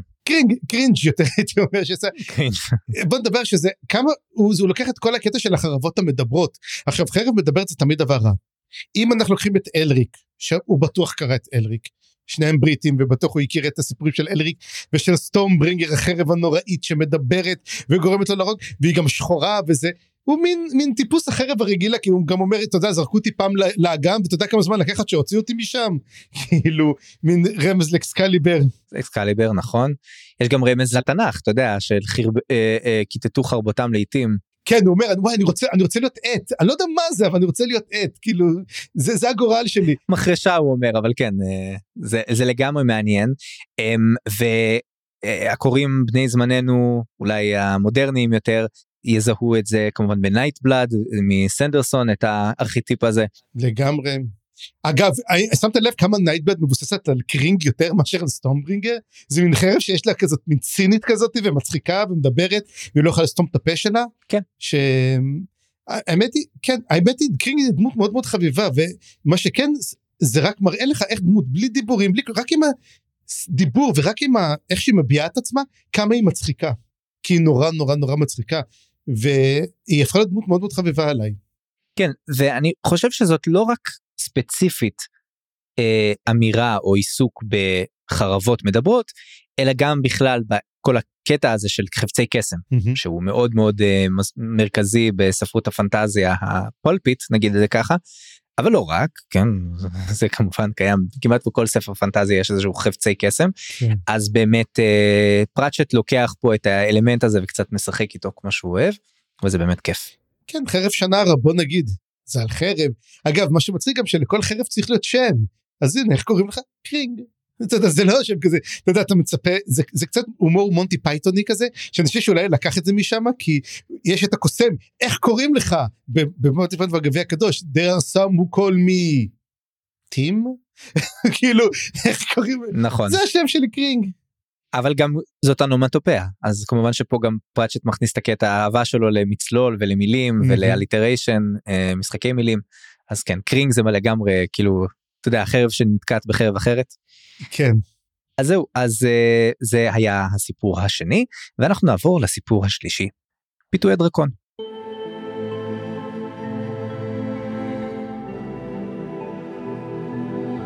The Lure of the Dragon, אם מישהו יודע איך תרגמו אותו לעברית, אני אשמח מאוד לדעת אותו, ואני חייב להגיד שזה ספר, הסיפור הפחות אהוב עליי, סורי, אני כבר אומר את זה מההתחלה, הוא היה מין סיפור נורא נחמד, עם בוא נגיד, עם פרודיה מאוד מאוד מצחיקה, על הסיפורים של אן מקאפרי. עכשיו, אן מקאפרי כבר הוציאה בשנות ה-60 וה-70 את כל סיפורי הדרקונים שלה, הם דרך אגב שהם ספרי מדע בדיוני לכל דבר, הם עד היום נקראים גם כספרי מדע בדיוני, אבל יש שם דרקונים. ושם יש את רוכבי הדרקונים שהם מתקשרים איתם באופן, אתה יודע, טלפתי והם נלחמים, וזה היה בדיוק אותו דבר, וזה היה מצחיק קצת לראות את כל הקטע הזה, אתה יודע, של הדיבור ואת כל המצחיקים הרונבים, איך קראו לה? לאסה? איך קראו לה דמות הראשית? ליאסה, שזה כמו לסה, ממעוף הדרקונים, הדמות הראשית שם, היא קצת מזכירה אותה, אתה יודע, מין לוחמת כזאת, היא, אתה יודע, רוכבת על דרקונים, ויש שם את הקטע המצחיק שיש שם יש לה את אחד האחים שלה, שיש לו איזה סימן קריאה באמצע, נכון? בשם. כן, כן. ולמה זה עוד בדיחה על אין מקפרי, כי אצל אין מקפרי, אם מישהו הופך להיות רוכב דרקונים, קוראים לו למשל פיינור או משהו כזה, ואז הוא הופך דרקונים, אז קוראים לו פנור, והוא מקבל גרש מיוחדת. אז מקצרים לו את השם, שמים לו גרש, אז הוא שמים לו סימן קריאה באמצע, שזה, אני חושב, אולי הבדיחה אחת הכי טובות בכל הספר, אבל מי שלא קרא את אין מקפרי לא יבין אותה. וזה חבל. אגב, נייג'ל פליינר מקפיד על הקליק הזה, הוא אומר אותו. נכון. אבל הוא עושה את הקליק הזה כאילו זה סימן קריאה של שפת דרום אפריקאית או משהו כזה. אז זהו, יש שפות באמת בעולם שלנו שיש להם קליק בשפה, ואני חושב שלחלקן באמת זה מסומן עם סימן קריאה או משהו כזה. סימן קריאה בהתחלה, באות הראשונה, ואז זה כאלו דברים. אבל בעיקרון של דבר, הסיפור הזה, ושקראתי אותו הפעם, הוא היה מאוד רציני. ולמה הוא היה מאוד רציני? כי טרי פרצ'ט מדבר פה על אחד הדברים שהוא היה עושה לפני שהוא כתב. עכשיו צריך לזכור, אתה יודע באיזה גיל כתב טרי פרצ'ט את הספר הראשון של עולם הדיסק? באיזה גיל שלו? שלו, כמובן, כן. הייתי אומר שנות ה-30 של חייו כזה. אמצע 35, הוא לא היה צעיר. וואלה. צריך לזכור שטרי פרצ'ט הוא אחד מכמה סופרים שהתחילו בגיל יחסית מאוחר לכתוב. טרי גודקין, מי שכתב את חרב ואמת, הספר שלו יצא בגיל 40 ומשהו. וואלה. בניגוד לפאולין שכתב בגיל 15. אז זאת אומרת, אנחנו רואים, טרי פרצ'ט היה בגיל 35, זה יחסית מאוחר להוציא כבר ספר, בוא נגיד שלישי אמנם, אבל ספר שממש הצליח, והכתיבה הגדולה שלו הייתה בשנות ה-40. מה טרי פרצ'ט עשה לפני שהוא היה? הוא היה דובר של מפעל גרעיני. תחשוב איפה שעומר סימפסון עובד. וואלה. והוא אמר שהדברים שהוא ראה שם היו נוראים, והשקרים שצריך להגיד היו זוועתיים. והיה לו מאוד חשוב לדבר קצת על אנרגיה אטומית ועל זיהום, והסיפור הזה הוא סיפור שמראה מה קורה, שהוא מדבר על המלחמות הקדומות של פעם שהיו, ובעצם על פיצוץ אטומי שקרה, והקסם התחרפן שם לחלוטין. בגלל זה ויינברג הוא בנוי הפוך, כי פשוט הקסם כולו הולך הפוך שם, והוא מראה את זה, והוא בעצם מראה איך, זה מין סיפור קצת פוסט-אפוקליפטי, ואם אתה מסתכל בין השורות, זה סיפור עגום נורא, סיפור אפל נורא, והוא כל כך וויפלש, מוד וויפלש, ממה שאני ראיתי, כי אתה יודע, אתה רגיל לצחוקים, ואז פתאום אתה מקבל את הסיפור הזה, אתה אומר, רגע, זה לא כזה מצחיק, והוא מכניס שם המון דברים מאוד אפלים, על מלחמות, ועל אלים, ועל מפלצות, ועל ממדי הצינוק, והדברים, אתה אומר, רגע, מה הולך פה? למה פתאום הפך, כאילו, אנחנו נותנים איזה switch to the dark, וזה לא כזה גם סיפור מצחיק כל כך, חוץ מהבדיחות בקטעים, זה לא סיפור כל כך מצחיק. אני חושב שהוא משתמש בזה גם כחלק מבניית העולם שלו, של עולם הדיסק, להסביר דה פקטו את כל הדברים המוזרים שקורים בו. הוא אומר, עולם הדיסק זה מקום הזוי, תבינו כמה הוא הזוי, והרבה מהסיבה שהוא הזוי זה השדה הקסום שהוא נורא חזק אצלו, האוקטרין, האוקטירון, כל הדברים האלה, אנחנו רואים את זה גם עם הקשת שמופיעה מעבר לשפה, קשת הכפולה, כן, שהחלק זה קשת רגילה, ואז יש את האוקטרין, צבע הכשף. צבע הכשף, שעל שמו הסיפור קרוי, וזה מסביר גם את כל הקטע הזה של המלחמות של הקוסמים, שהשאירו מטענים קסומים בכל מיני מקומות, איפה שהווירנברג נמצא למשל, וזה כל הקטע הזה שבעצם נועד לספק סוג של הסבר, לדברים המוזרים שקורים פה, שהם באמת מוזרים, וזה קצת מזכיר לי את ההומור של דאגלס אדמס, ואת ההסברים של המנוע של הספינה שם, מנוע אי ההסתברות, כן. כן, מנוע אי הסתברות, אז זה קצת מזכיר לי את האלמנט הזה, שזאת אולי אחת הסיבות שמשווים לפעמים, בין פרצ'ט לדאגלס אדמס. אגב, אני חייב להגיד, שבאמת אני רציתי להגיד, אמנם לקראת הסוף, אבל והעלית את זה, שהספר הזה מאוד מזכיר את מדריך הטרמפיסט לגלקסיה הראשון. ולמה זה? כי הסיפור או הספר עצמו הוא למעשה מחקר של הסופר על עצמו. כי טרי פרצ'ט למעשה בנה עולם, היה לו רעיון לבנות עולם, ואז הוא אומר, אני רוצה לחקור את העולם, ושים לב שבעצם כל הספר עצמו הוא חוקר את העולם. וזה כמו בעצם מדריך הטרמפיסט לגלקסיה שחוקר, עד אפילו הסיפור, כי הם הולכים למצוא את משמעות הקיום. הם הולכים לחפש את המחשב, את כל הדברים האלו, זה המשמעות של מדריך הטרמפיסט לגלקסיה.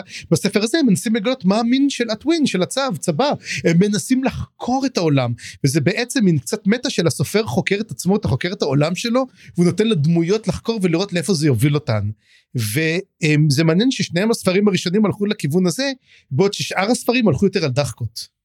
ואני חושב שחלק, טוב, אני קצת חולק עליך על הקטע של הדחקות, אבל נדבר על זה בהמשך, אבל אני כן חושב שהדמיון לא נגמר שם, כי הפרוקסי לקורא, שבמדריך הטרפיסט בגלקסיה זה ארתור דנץ, שפשוט מגיע מהעולם שלנו ואין לו מושג מה קורה שם, אז פה זה טו פלאואר, שהוא אמנם לא מגיע מהעולם שלנו, אבל מעולם מאוד דומה לשלנו, שיש בו ביטוח, שיש בו פנסיה, שיש בו כאילו אנשים שעובדים עבודה אפורה הוא פקיד, צריך לזכור, הוא טו פלאואר, הוא פקיד. כן, הוא פקיד כזה, הוא סוכן ביטוח או משהו, הוא חולם על דברים שקורה בסיפורים, על הפנטזיות שיש לו, ויש לו מצלמה, ויש לו משקפיים, אתה יודע. קיצור, בעצם לקח מישהו מהעולם שלנו, בעצם, והכניס אותו לעולם הדיסק, או למקומות שהוא לא הכיר בעולם הדיסק, ואנחנו בעצם מטיירים יחד איתו בעולם, ומטיילים ומגלים כל מיני מקומות, כמו מקדשים אפלים, כמו ערי דרקונים, ואנק מורפוק כמובן, וגם מגיעים לקצה העולם עצמו, לשפת הדיסק, כדי לגלות מה קורה שם בקצה, ומה קורה מעבר לקצה, אז זה לא סתם, זאת דרך שלנו להכיר את העולם, ואני חושב שפראצ'ט לא סתם עשה את זה בסיפור הראשון, הוא כאילו אמר, המצאתי את העולם הזה, בוא נראה מה קורה שם, בוא נראה, נעשה סדרה של הרפתקאות ברחבי עולם הדיסק, ונגלה מה קורה שם. אוקיי? צפריר, אז מה אתה אומר? נדבר על הסיפור האחרון גם? נלך עליו, קרוב לקצה.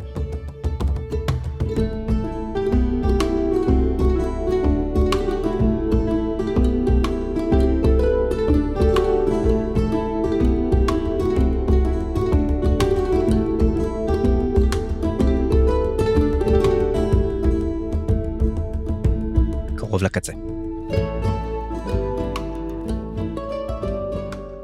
Close to the edge. וכשאני שומע את Close to the Edge, אני כמובן נזכר בשיר מדהים של להקת יס משנות ה-70, טוב זה כבר אולי סטייה שלי, אבל זה בהחלט נקרא Close to the Edge, ומעניין אותי אם הוא חשב על זה פראצ'ט, אני לא יודע כמה הוא אהב מוזיקת פרוג בריטי, אבל סיכוי טוב שהוא הכיר, לא? כאילו אם הוא... רוב הסיכויים שהכיר, כן. בכל מקרה, מי שלא האזין לזה ויש לו 20 ואני חושב 3 דקות פנויות, מאוד מומלץ, אחלה יצירה, ויש לך איזשהו רעיון להשפעות אחרות שיש לסיפור הזה? האמת היא, נתחלתי לחשוב, אמרתי על מה הוא צוחק פה, ואמרתי לעצמי, זה לא סאטירה, זה אולי הסיפור היחידי שהוא לא סאטירה, אלא הוא לגמרי, איך אני קורא לזה? דיסק וורלד אוריג'ינל. אתה יודע, הוא כבר ניסה את כל הדברים, נתן את כל, צחקתי על מה שרציתי לצחוק, על אדמי כפרי, צחקתי על HP Lovecraft, עכשיו אני רוצה קצת לדבר קצת על העולם, זה סיפור קצת יותר רציני גם כן, הוא מדבר קצת על זה, והוא מאוד מדעי, אתה יודע, כן. הוא ממש מסביר, אם אנשים היו חיים ליד הקצה של היקום, איך הם היו חיים קצת? יש להם את הרשתות, ויש להם את הדברים, ואיך כל דבר, אני לא חושב שיש פה איזה השפעה, אני חושב שזה באמת ממש מחקר, אישי על זה אפילו. אוקיי, אני חושב שיש פה משהו טיפה, ואני שמע נורא ביקורתי כשאני אומר את זה, ואני חושב שזה מעיד על זה שזה באמת הספר הראשון בעולם הדיסק, אז זה בסדר, כאילו אני לא חושב שזה רע, אבל אני חושב שיש פה משהו טיפה מגושם כזה, סוג של ניסיון, אחרי שכבר סופרו הסיפורים הקודמים, להוסיף עוד לבניית העולם, כאילו לפראצ'ט פתאום, הוא מגיע כבר לקראת סוף הספר, והוא אומר, רגע, אבל יש לי כל כך עוד הרבה דברים שלא פיתחתי, מה עם קצה העולם, ומה עם כל הדברים שקורים פה, ולמה קרל מתנהגת כמו שקרל מתנהגת, ולמה מגיעים אנשים מעולמות אחרים, וזה הגיוני, כאילו היו לו עוד המון רעיונות, כנראה באמת היה לו המון עושר ענק, והוא כאילו ניסה להכניס את זה לקראת סוף הספר, וזה לא כל כך חלק איך שזה עובר, וזה יוצר לנו באמת סוג של סיפור שהוא עד עכשיו הכי פחות אקשני, לקראת הסוף יש טיפה, אבל הוא לא כל כך קורה בו כלום, יש בו מין הפוגה כזאת, בבית של תתיס, שהוא טרול המים הזה, ואני חושב שכן יש פה מין סאטירה ופרודיה, אבל על היסטוריה, כי הוא מדבר פה על בעצם תרבויות כאלה שיש להם עבדים, ועל האימפריה הקרלית, שאפשר לראות דמיון לאימפריות אחרות שהיו בעולם שלנו. אני ראיתי נגיד בהקשר הזה, איך שיש להם הרבה עבדים, אולי הוא מדבר על משהו ספרטני כזה, שיש לנו בעצם את ספרטה שהיא כל כך חזקה, והיא בעצם לא עושה המון דברים בכוחות עצמה, אלא במין צבא של עבדים שיש להם, שעושים בשבילם את הכל, וזאת אימפריה מאוד כוחנית כזאת, החזון שלה הוא מין חזון מדעי כזה קיצוני, נכון? אז אני חושב שהוא מעמיד פה קצת בבניית עולם שלו את קרא למול אנק מורפורק, שאנק מורפורק זה מקום מאוד קשור לקסם שלו ולמוזרות שלו, והוא מקום כאוטי וכזה מאוד, אתה יודע, מטרופוליס כזה, ויש לנו את האימפריה הקרלית, שהיא מקום סוג של אטלנטי כזה, יש בו טכנולוגיה מתקדמת, יש בו מדע, כל הדברים האלה, וצבא של עבדים, כמו שאמרנו. והרבה ים. נכון, אז יש לנו בעצם מין שני מקומות מאוד מאוד מגוונים ושונים, והוא ניסה להרחיב את היריעה בעצם, אני חושב, אבל הסיפור עצמו הוא יחסית די חלש, אני חושב שהוא הפחות אהוב עליי, מכל הסיפורים בספר. לא, בשביל המקום שלו, שאם הייתי באמת אומר את הסיפורים, זה כמובן, אבל הוא פחות, אתה צודק, אני לגמרי מסכים עם זה שהוא מגושם, הוא גם כן, יש לו גם הסוף שלו נורא עגום, זאת אומרת, הוא לא, אתה יודע, הוא לא כזה מין, יש לו כמה רעיונות נחמדים, לא אגיד שלא, כן, כן, אבל הוא גם כיפי, כאילו יש לו רגעים של צחוק, ויש לו רגעים, אין כמעט עמוד שאתה לא מוצא בו משהו משעשע וכיפי, אבל בסופו של דבר יחסית לאחרים גם, הוא קצת יותר שונה, הוא קצת מרגיש כזה עצוב כזה, לא יודע. כן, מרגיש כאילו לא יודע איך לסיים את הספר. גם יכול להיות אגב, ואולי זה משהו שאנחנו נדבר עליו קצת בפרק הבא, כשנדבר על האור המופלא, אבל הרבה מהקשירת קצוות נשארת לספר הבא, כאילו, כי אנחנו מדברים בעצם על כל הסיפור פה בעצם נגמר בקליפהנגר, שהם נופלים מהקצה של העולם, אחרי שהם גונבים שם את הקפסולה הזאת, ואז הם מתפצלים, ואז זה מאוד לא בדיוק הרמטי, הסקירת קצוות הזאת, ואנחנו נשארים עם סוף מאוד פתוח, ואז ההסבר גם הוא כזה קצת מצחיק, כמו שאמרנו, לא יודע, אם הייתי קורא את הספר הזה, ולא הייתי יודע שיש המשך, הייתי קצת מתעצבן. כאילו, הייתי קצת אומר, זה נשמע לי... זה הסוף, כאילו? לא בסדר. זה הסוף, ככה סיימת את זה? כן, ואולי בגלל זה גם הביקורות לא יהיו כל כך טובות, כי זה ספר שאולי כחלק ראשון, כן יכול לשמש כספר שלם שהוא אקספוזיציה. זה יכול לעבוד. אבל כספר בפני עצמו הוא לא כל כך תופס. כן. שוב, כאקספוזיציה הוא עובד טוב מאוד. אבל אז למה אתה מסיים אותו ככה? כאילו היה אפשר בכיף לסיים אותו אחרי הסיפור השלישי אולי. כן, זו באמת השאלה. לטרי פתרונות והוא כבר לא יענה לנו, אז קצת בעיה, אבל השאלה עצמה אם הוא כבר באמת תכנן לכתוב עוד סיפורים, או שזה בעצם סתם הרעיון שלו, והוא רצה מין, תשמע, זה קצת מזכיר את הסוף של בריין כוכב עליון, כי בסופו של דבר, כולם על הצלב ושרים והכל בסדר, וזה טוב, אנחנו הולכים למות. אז זה מין כזה, מין סוף מונטי פייתוני כזה, כן, נפלתי מקצה העולם, אבל מה המוות לא ייקח אותי בסוף? כאילו, כי אפילו המוות לא מועיל בטובו לבוא לקחת אותי, אתה יודע מה, אני לא מוכן לזה, וזה מין, זה מין משהו פייתוני נורא כזה, אז אפשר לסיים עם זה את הסיפור, אני לא אגיד שלא, אבל הוא כזה מין, הוא מדכא קצת הסוף. כן, ואני חושב שזאת נקודה טובה, שנעצור לרגע, ונעשה מין מבט כללי על הספר, ונתייחס גם טיפה לאיך הספר הזה מרגיש, שוב בלי ספוילרים אבל יחסית לשאר עולם הדיסק, ואם יש דברים שונים, כי בסופו של דבר זה לא בדיוק אותו דבר.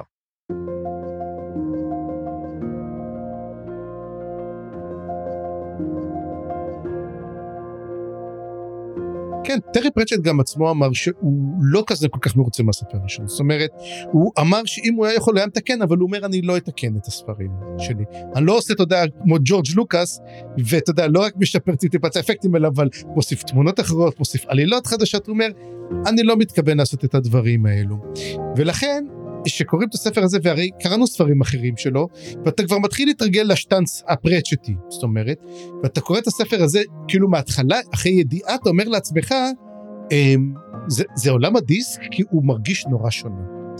דבר ראשון, הערת שוליים. הערת שוליים יש אחת, בכל הספר. יש הערה נוספת, שהיא בעצם הערת שוליים, אבל היא בגוף הטקסט. אני אגיד לך בדיוק איפה. איפה? יש את ההערה על וולנט ויין, על היין כן, היין שהולך אחורה בזמן. אתה מקבל את ההנגאובר לפני שנה, כן. כן, שקוצרים אותו כמה שנים לפני ששתלו אותו. כן. אז עליו זאת הערה ממש בגוף הטקסט, והיא בסוגריים. כן. יש פסקה שלמה בסוגריים, שהייתה אמורה להיות הערת שוליים, אני לא יודע למה זה לא הערת שוליים. אבל אתה צודק, יש בו רק הערת שוליים אחת, הזאתי שמדברת על כיוונים ועל... בדיוק בהתחלה. נכון.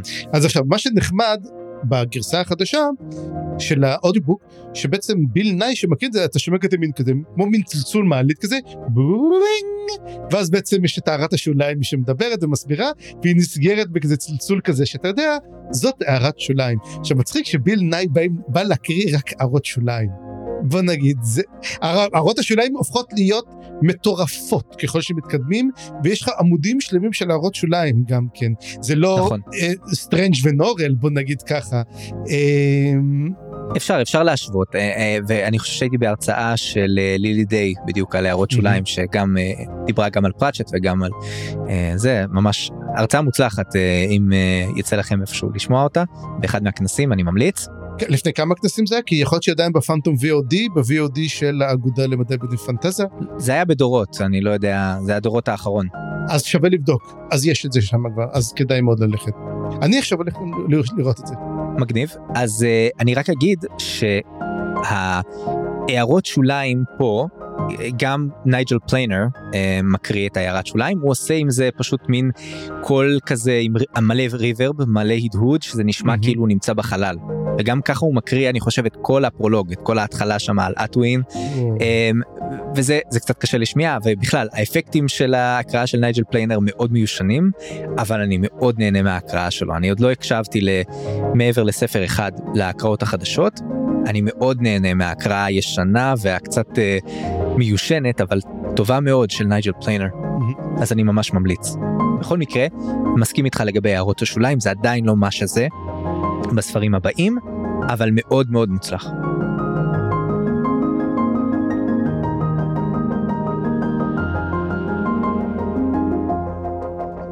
נכון. דבר שני, מוות היא אחת הדמויות הכי מפורסמות גם כן בעולם הדיסק, אולי חוץ מריסווינד היא אחת הדמויות הכי גדולות שאנחנו נדבר עוד ונגיע לסדרות המוות, יקבל סדרה משל עצמו, אבל פה מוות מתנהג נורא מוזר, מוות הוא רוצח לא שפוי בספר הזה.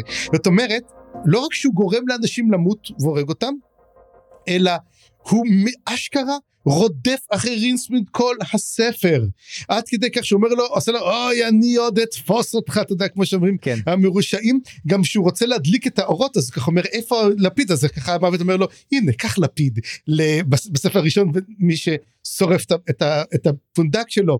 ומת בעצמו. כן, אז זאת אומרת, רגע, זה מוות שהוא טיפוס הרבה יותר מנהגותי, יהפוך להיות ודבר על משמעות החיים והמוות, ומה זה להיות פקיד ממשלתי, אתה יודע, כעולם, כי מה זה בעצם מוות מרושע או לא, אנחנו לא נראה ספוילרים, אבל באמת זה משהו מאוד מעניין שיקח אותו, פה מוות הוא ממש לא מתנהג אותו דבר. נכון, ויש בו משהו קצת לא אפוי בקטע הזה, ואני מסכים איתך. זה כן מראה נגיעות ממה שפרצ'ט רוצה בעצם לקחת את מוות בהמשך, אבל זה ממש עדיין לא שם. אז אני מסכים איתך על ההבדל הזה, כן. יש את הקטע שהוא מדבר הוא אומר לו, תגיד לי, רינסווינד, למה אתה נמצא פה? אני אמור לפגוש אותך בפוסדופוליס.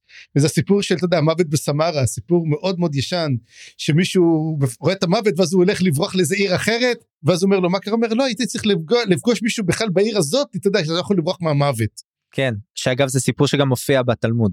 נכון, וזה מדהים כמה הסיפור הזה מוכר.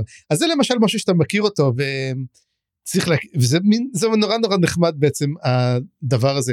עכשיו דבר אחר שתדבר זה על רינסווינד, ורינסווינד יוצא נורא מניאק בספר הזה. או כאילו, אתה יודע, אנחנו תמיד צוחקים על רינסווינד וזה, אבל פה הוא ממש דמות לא, איך להגיד לך, אי אפשר להזדהות עם רינסווינד. הוא מין דמות כזה מעצבנת, או כמו מין איזה סטודנט שרק מנסה לברוח. אתה יודע, יש את הבדיחה הזאת בספר שהוא אומר ככה, מה, אני אהיה כזה מגעיל ומניאק, אני אקח את הכסף שנתן לי טו פלאואר, אני אקח סוס ואני אברח? מה, אני בן אדם כזה? ואז תופסים אותו מול וטרינרי, הנה הוא תפס אותו, לקח סוס וניסה לברוח. אז כאילו, זה כאילו, הוא לא מעורר אמפתיה בשום דבר, הוא תמיד מתלונן, הוא לא דמות כיפית. הוא לא דמות שאתה רוצה שתהיה לידך, אתה לא רוצה להיות חבר שלו, לפחות בשלב הזה, אבל אני חייב לומר שהוא דמות מאוד מאוד דמינה, כאילו הוא מין לוזר, וגם הוא חושב בעיקר על עצמו ומנסה לשרוד, ויש לו אינסטינקט הישרדות מאוד חזק, והוא בסוף הוא שורד, אבל בסוף הוא גם עושה החלטות טובות בהמשך, ולפעמים הן נכפות עליו, אבל הוא בהחלט דמות אמינה. זאת אומרת, אתה רואה דמות כזאת ואתה אומר, אני יודע בדיוק איך הוא יתנהג, אני יודע בדיוק מה הוא רוצה, אני חושב שזו דמות מצוינת, ואני לא יודע, אני לא כל כך סבלתי אותו, שנאתי אותו, ומסכים שאולי לא הייתי רוצה שהוא יהיה הפרטנר שלי למסע ולהרפתקה, אבל הוא בהחלט דמות מגניבה, כאילו זו דמות לא רגילה לספר פנטזיה, ויש בו כמובן את הדיכוטומיה הזאת, של יש בתוכו את הקסם הכי חזק בעולם בערך, והוא יכול להתפוצץ בכל רגע ולצאת ממנו, וזה באמת אפיון מעניין לדמות כזאת. כן. אז אני שמח שיש אותה. כן, דבר שני, בוא נדבר, עוד דבר, יש לנו בעצם את וטינרי, שומן ואוכל מדוזות מזוגגות ואוכל מטעמים, שזה כל כך לא וטינרי שאנחנו מכירים שהוא אדם כחוש, אדם כזה מין מניפולטיבי, וזה אנחנו כן רואים את הצד המניפולטיבי שלו, אבל וטינרי הוא ממש לא כזה, הוא לא שליט נהנתן, הוא שליט אפקטיבי. כן, אז אני עדיין לא, אני חושב שאני לא ממש... לא נדבר עליו הרבה. כן, לא נדבר גם כי אני לא כל כך יודע, אני עוד לא קראתי את הספרים של וטינרי כל כך, שהוא נמצא בהם, כאילו הוא כן מופיע בהרבה ספרים, אבל הוא לא דמות מרכזית בהם, נגיד ככה, אבל... באף ספר הוא לא דמות מרכזית, הוא תמיד דמות משנה, אבל דמות משנה מאוד חשובה. כן, כן, כן, אבל הוא דמות חשובה בעיר, כאילו, ולפעמים זה כן מופיע בספרים, אבל אני כן רוצה לומר שאני לא שמתי לב, חוץ מהקטע הזה, לדמות מאוד שונה פה, כי לדעתי הוא כן מתגלה כמין מאסטר מיינד וכשליט על, והוא ציני כזה, והוא יודע בדיוק איך ללחוץ על הנקודות של רינסווינד, אז הוא לא לגמרי שונה לדעתי, אבל שוב יכול להיות שבהמשך אני אגיד שאתה צודק, אבל אני כן מבין מה אתה אומר. כן, ובוא נדבר על הדבר באמת, על הפיל, אחד מהפילים שבחדר, יש 4 פילים, נדבר עליו. הספר לא כזה מצחיק. אוקיי, זאת אומרת, אם אני הייתי קורא אותו, וזה, תשמעו, יכול להיות שהיום אני כבר קראתי דברים אחרים, פשוט זה, אתה יודע, אתה זוכר בדרך כלל פרצ'ט, יש לה, איך אומרים, 2 בדיחות בעמוד, מתגלגלים בצחוק שקוראים את זה, ואני קראתי, אמרתי, שמע, חמוד, אבל לא, זה לא כזה מצחיק. זה אפילו קצת יותר, אפילו קצת, הייתי אומר, אפילו קצת אפל, הספר הוא לא כזה, זה, אבל יש לו את הסטירה שלו, אבל הוא מסתיר בו, ואתה קורא בין השורות, אתה מגלה שיש פה ספר מאוד מאוד מאוד ציני, ולא מצחיק. אני לא יודע כמה אני מסכים איתך בעניין הזה. אני מסכים איתך שאולי אתה יודע, מספר בדיחות פר עמוד, יכול להיות שבהמשך זה עולה, אני מסכים עם האמירה הזאת, אבל אני חושב שאם הייתי אומר, איפה זה שונה, דווקא הייתי אומר שזה לא ספר כבד יותר, זה ספר יותר קליל, מהבחינה של אין המון השלכות, אין סטייקס, אתה לא ממש חושש לרינסווינד ולזוג פרח, אבל אם אתה כן, ברגעים שאתה כן חושש, אתה בערך רק חושש עליהם, אז אין פה איזה משהו, השלכות גדולות, כמו שיש בספרים בהמשך, שיש כזאת עלילה עם סטייקס גבוהים, אז כל הסיפור אתה קורא אותו, ואתה כזה, אוקיי, אז יש לנו הרפתקאות נחמדות, יש את ההרפתקה פה, יש את ההרפתקה פה, זה לא באמת מרגיש כמו סיפור, עם איזשהו משהו שעומד על הפרק, שאתה באמת דואג ממנו, חושש ממנו, שכן יש את זה בספרים הבאים, אז לכן אני אומר, זה ספר יחסית קליל, יחסית בלי השלכות, יחסית לא יורד לעומק, אין בו עלילה כל כך, כאילו. כן, הוא קצת בספר בעייתי, אבל זה סיפור אחר. בוא נגש באמת לדבר הבא, זה שאין הרבה רפרנסים, זאת אומרת, אנחנו זוכרים שבעצם, אנחנו אומרים את זה, בשביל להבין את פרצ'ט, אתה צריך להכיר מוזיקה קלאסית, אתה יודע, ספרות בריטית עתיקה, כל הדברים האלו, אתה יודע, אני אומר פשוט מה שאומרים, פה, אתה לגמרי יכול לקרוא, אם אתה מכיר קצת, אתה יודע, השפעות מאוד מאוד גדולות של הפנטזיה, יכולת באמת להתחבר לזה. וזאת אומרת, אנחנו לא רואים ממש את כל העומק הפרצ'טי שאנחנו מדברים עליו. אנחנו רואים התחלה שלו. כן. אני חושב שבהחלט כבר בספר הזה, אם אתה כבר קורא אותו ואתה מכיר את הדברים האלה, וזאת אולי הסיבה שבביקורות בהתחלה לא לא יתקבל טוב, כי אנשים לא חשבו ככה, אבל אם אתה כן מבין שהוא עושה הרבה רפרנסים, אני חושב שכבר פה אתה רואה את זה. זה לא שאין פה, אבל אני מסכים איתך שזה פחות ממה שאנחנו התרגלנו כבר אולי, ויש עוד למה לחכות בהקשר הזה, אבל כן יש פה המון חלקים שהם מה שנקרא quotable, שאפשר לצטט אותם, ווואי, מסכנה אשתי, יושבת פה לידי גם, על כל הפעמים שאני מצטט דברים מהספר, זה באמת ממש ממש lends itself, כאילו זה ספר שאתה חייב להקריא את הקטע המדהים הזה שקראת, וזה קיים בספר הזה כבר בשפע, זה לא שזה לא קיים, אבל כמו שאתה אומר, יש עוד למה לצפות בהמשך. כן, וגם הדבר האחרון, אם דיברנו על הסוף, הסוף היה נורא מוזר לי. זאת אומרת, זה סיפור שנגמר בקליף הנגר, אין לו סוף בעצם, אם אתה חושב על זה, אין לו הרבה עלילה.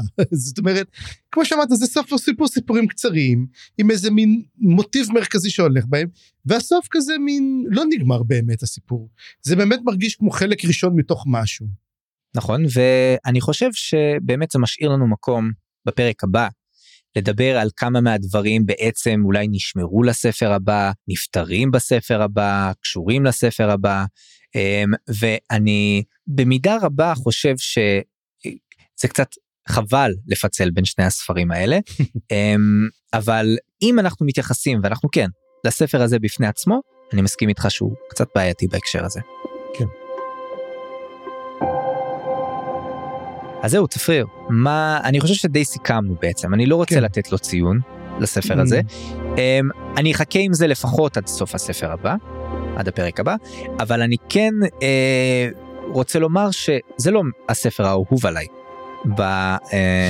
בקאנון של פראצ'ט, אבל אני כן אוהב אותו, נהנה ממנו מאוד, שמח לחזור אליו שוב, כן מגלה בו כל פעם שאני קורא אותו, ולא קראתי אותו כל כך הרבה פעמים, אבל נגיד ב3-4 פעמים שקראתי אותו והאזנתי לו, כן כל פעם מגלה עוד פעם כמה אני אוהב את העולם של פראצ'ט, וכמה כיף להיכנס אליו, ושיש פה אחלה ספתח לעולם של פראצ'ט, בגלל כל הדברים שאמרנו, בגלל זה שהוא סוג של אקספוזיציה, וטעימה מכל מיני מקומות בעולם, אז זהו, אני מאוד שמח שנכנסנו אליו, שמח שדיברנו עליו, ושמח גם להמשיך לספרים הבאים. שמע, צעד ראשון במסע ארוך, אבל אני מאמין שגם כיף מאוד. אנחנו גם כן אחר כך, אני חושב שאולי נתקדם, ונוכל לתת כבר, אתה יודע, את המדד שלנו, את שלושת הספרים שאנחנו הכי אוהבים בכל עת, רשימה שתתעדכן כל כמה זמן, אבל אנחנו רק בהתחלה, יש עוד זמן רב עד שנוכל לעשות את זה. אז, לפעם הבאה, אנחנו הולכים לדבר על הספר האור המופלא, The Light Fantastic, שהוא למעשה המשך השיר של הספר הזה, וממשיך את קורותיהם של רינסווינד וטו פלאואר ולאגג' בעולם הדיסק, בהרפתקאותיהם המטורפות. אני אגיד את האמת, אני קראתי אותו כבר, ואני לא זוכר ממנו כלום, ובשבילי זה היה כמעט כמו לקרוא אותו מחדש. אני רק זוכר את הסוף שלו, כי הוא מאוד היה הרשים אותי. אוקיי, אז בהחלט זה מה שנעשה, וזה המקום להודות לכל מי שבחרו להישאר איתנו ושננו מהפרק הזה, אני מקווה, וזאת התחלה ממש ממש כיפית. אני ממש שמח לחזור לספרים של פראצ'ט ולהקליט פודקאסטים עם צפריר, זה תמיד תענוג. אז תודה שהצטרפתם אלינו, תודה שהאזנתם לנו, וזה היה הפרק. ועד הפרק הבא. אני חיים גורוב גלברט. אני צפריר גרוסמן. תוכלו ליצור איתנו קשר בקבוצת הפייסבוק, הצו נוע ינוע, ובערוץ הדיסקורד שלנו, פרטים בתיאור הפרק. ואם אהבתם מה ששמעתם, דרגו את הפודקאסט באפליקציית הפודקאסטים החביבה עליכם, וספרו עליו לחברים. עריכה וסאונד חיים גורוב גלברט. רדיו מורפורק ימשיך לפעול באומץ ולהביא לאור את כל האמת שהם לא רוצים שתדעו. המשיכו לחשוב בחופשיות היכן שלא תהיו מסביב לעולם, ועד הפעם הבאה.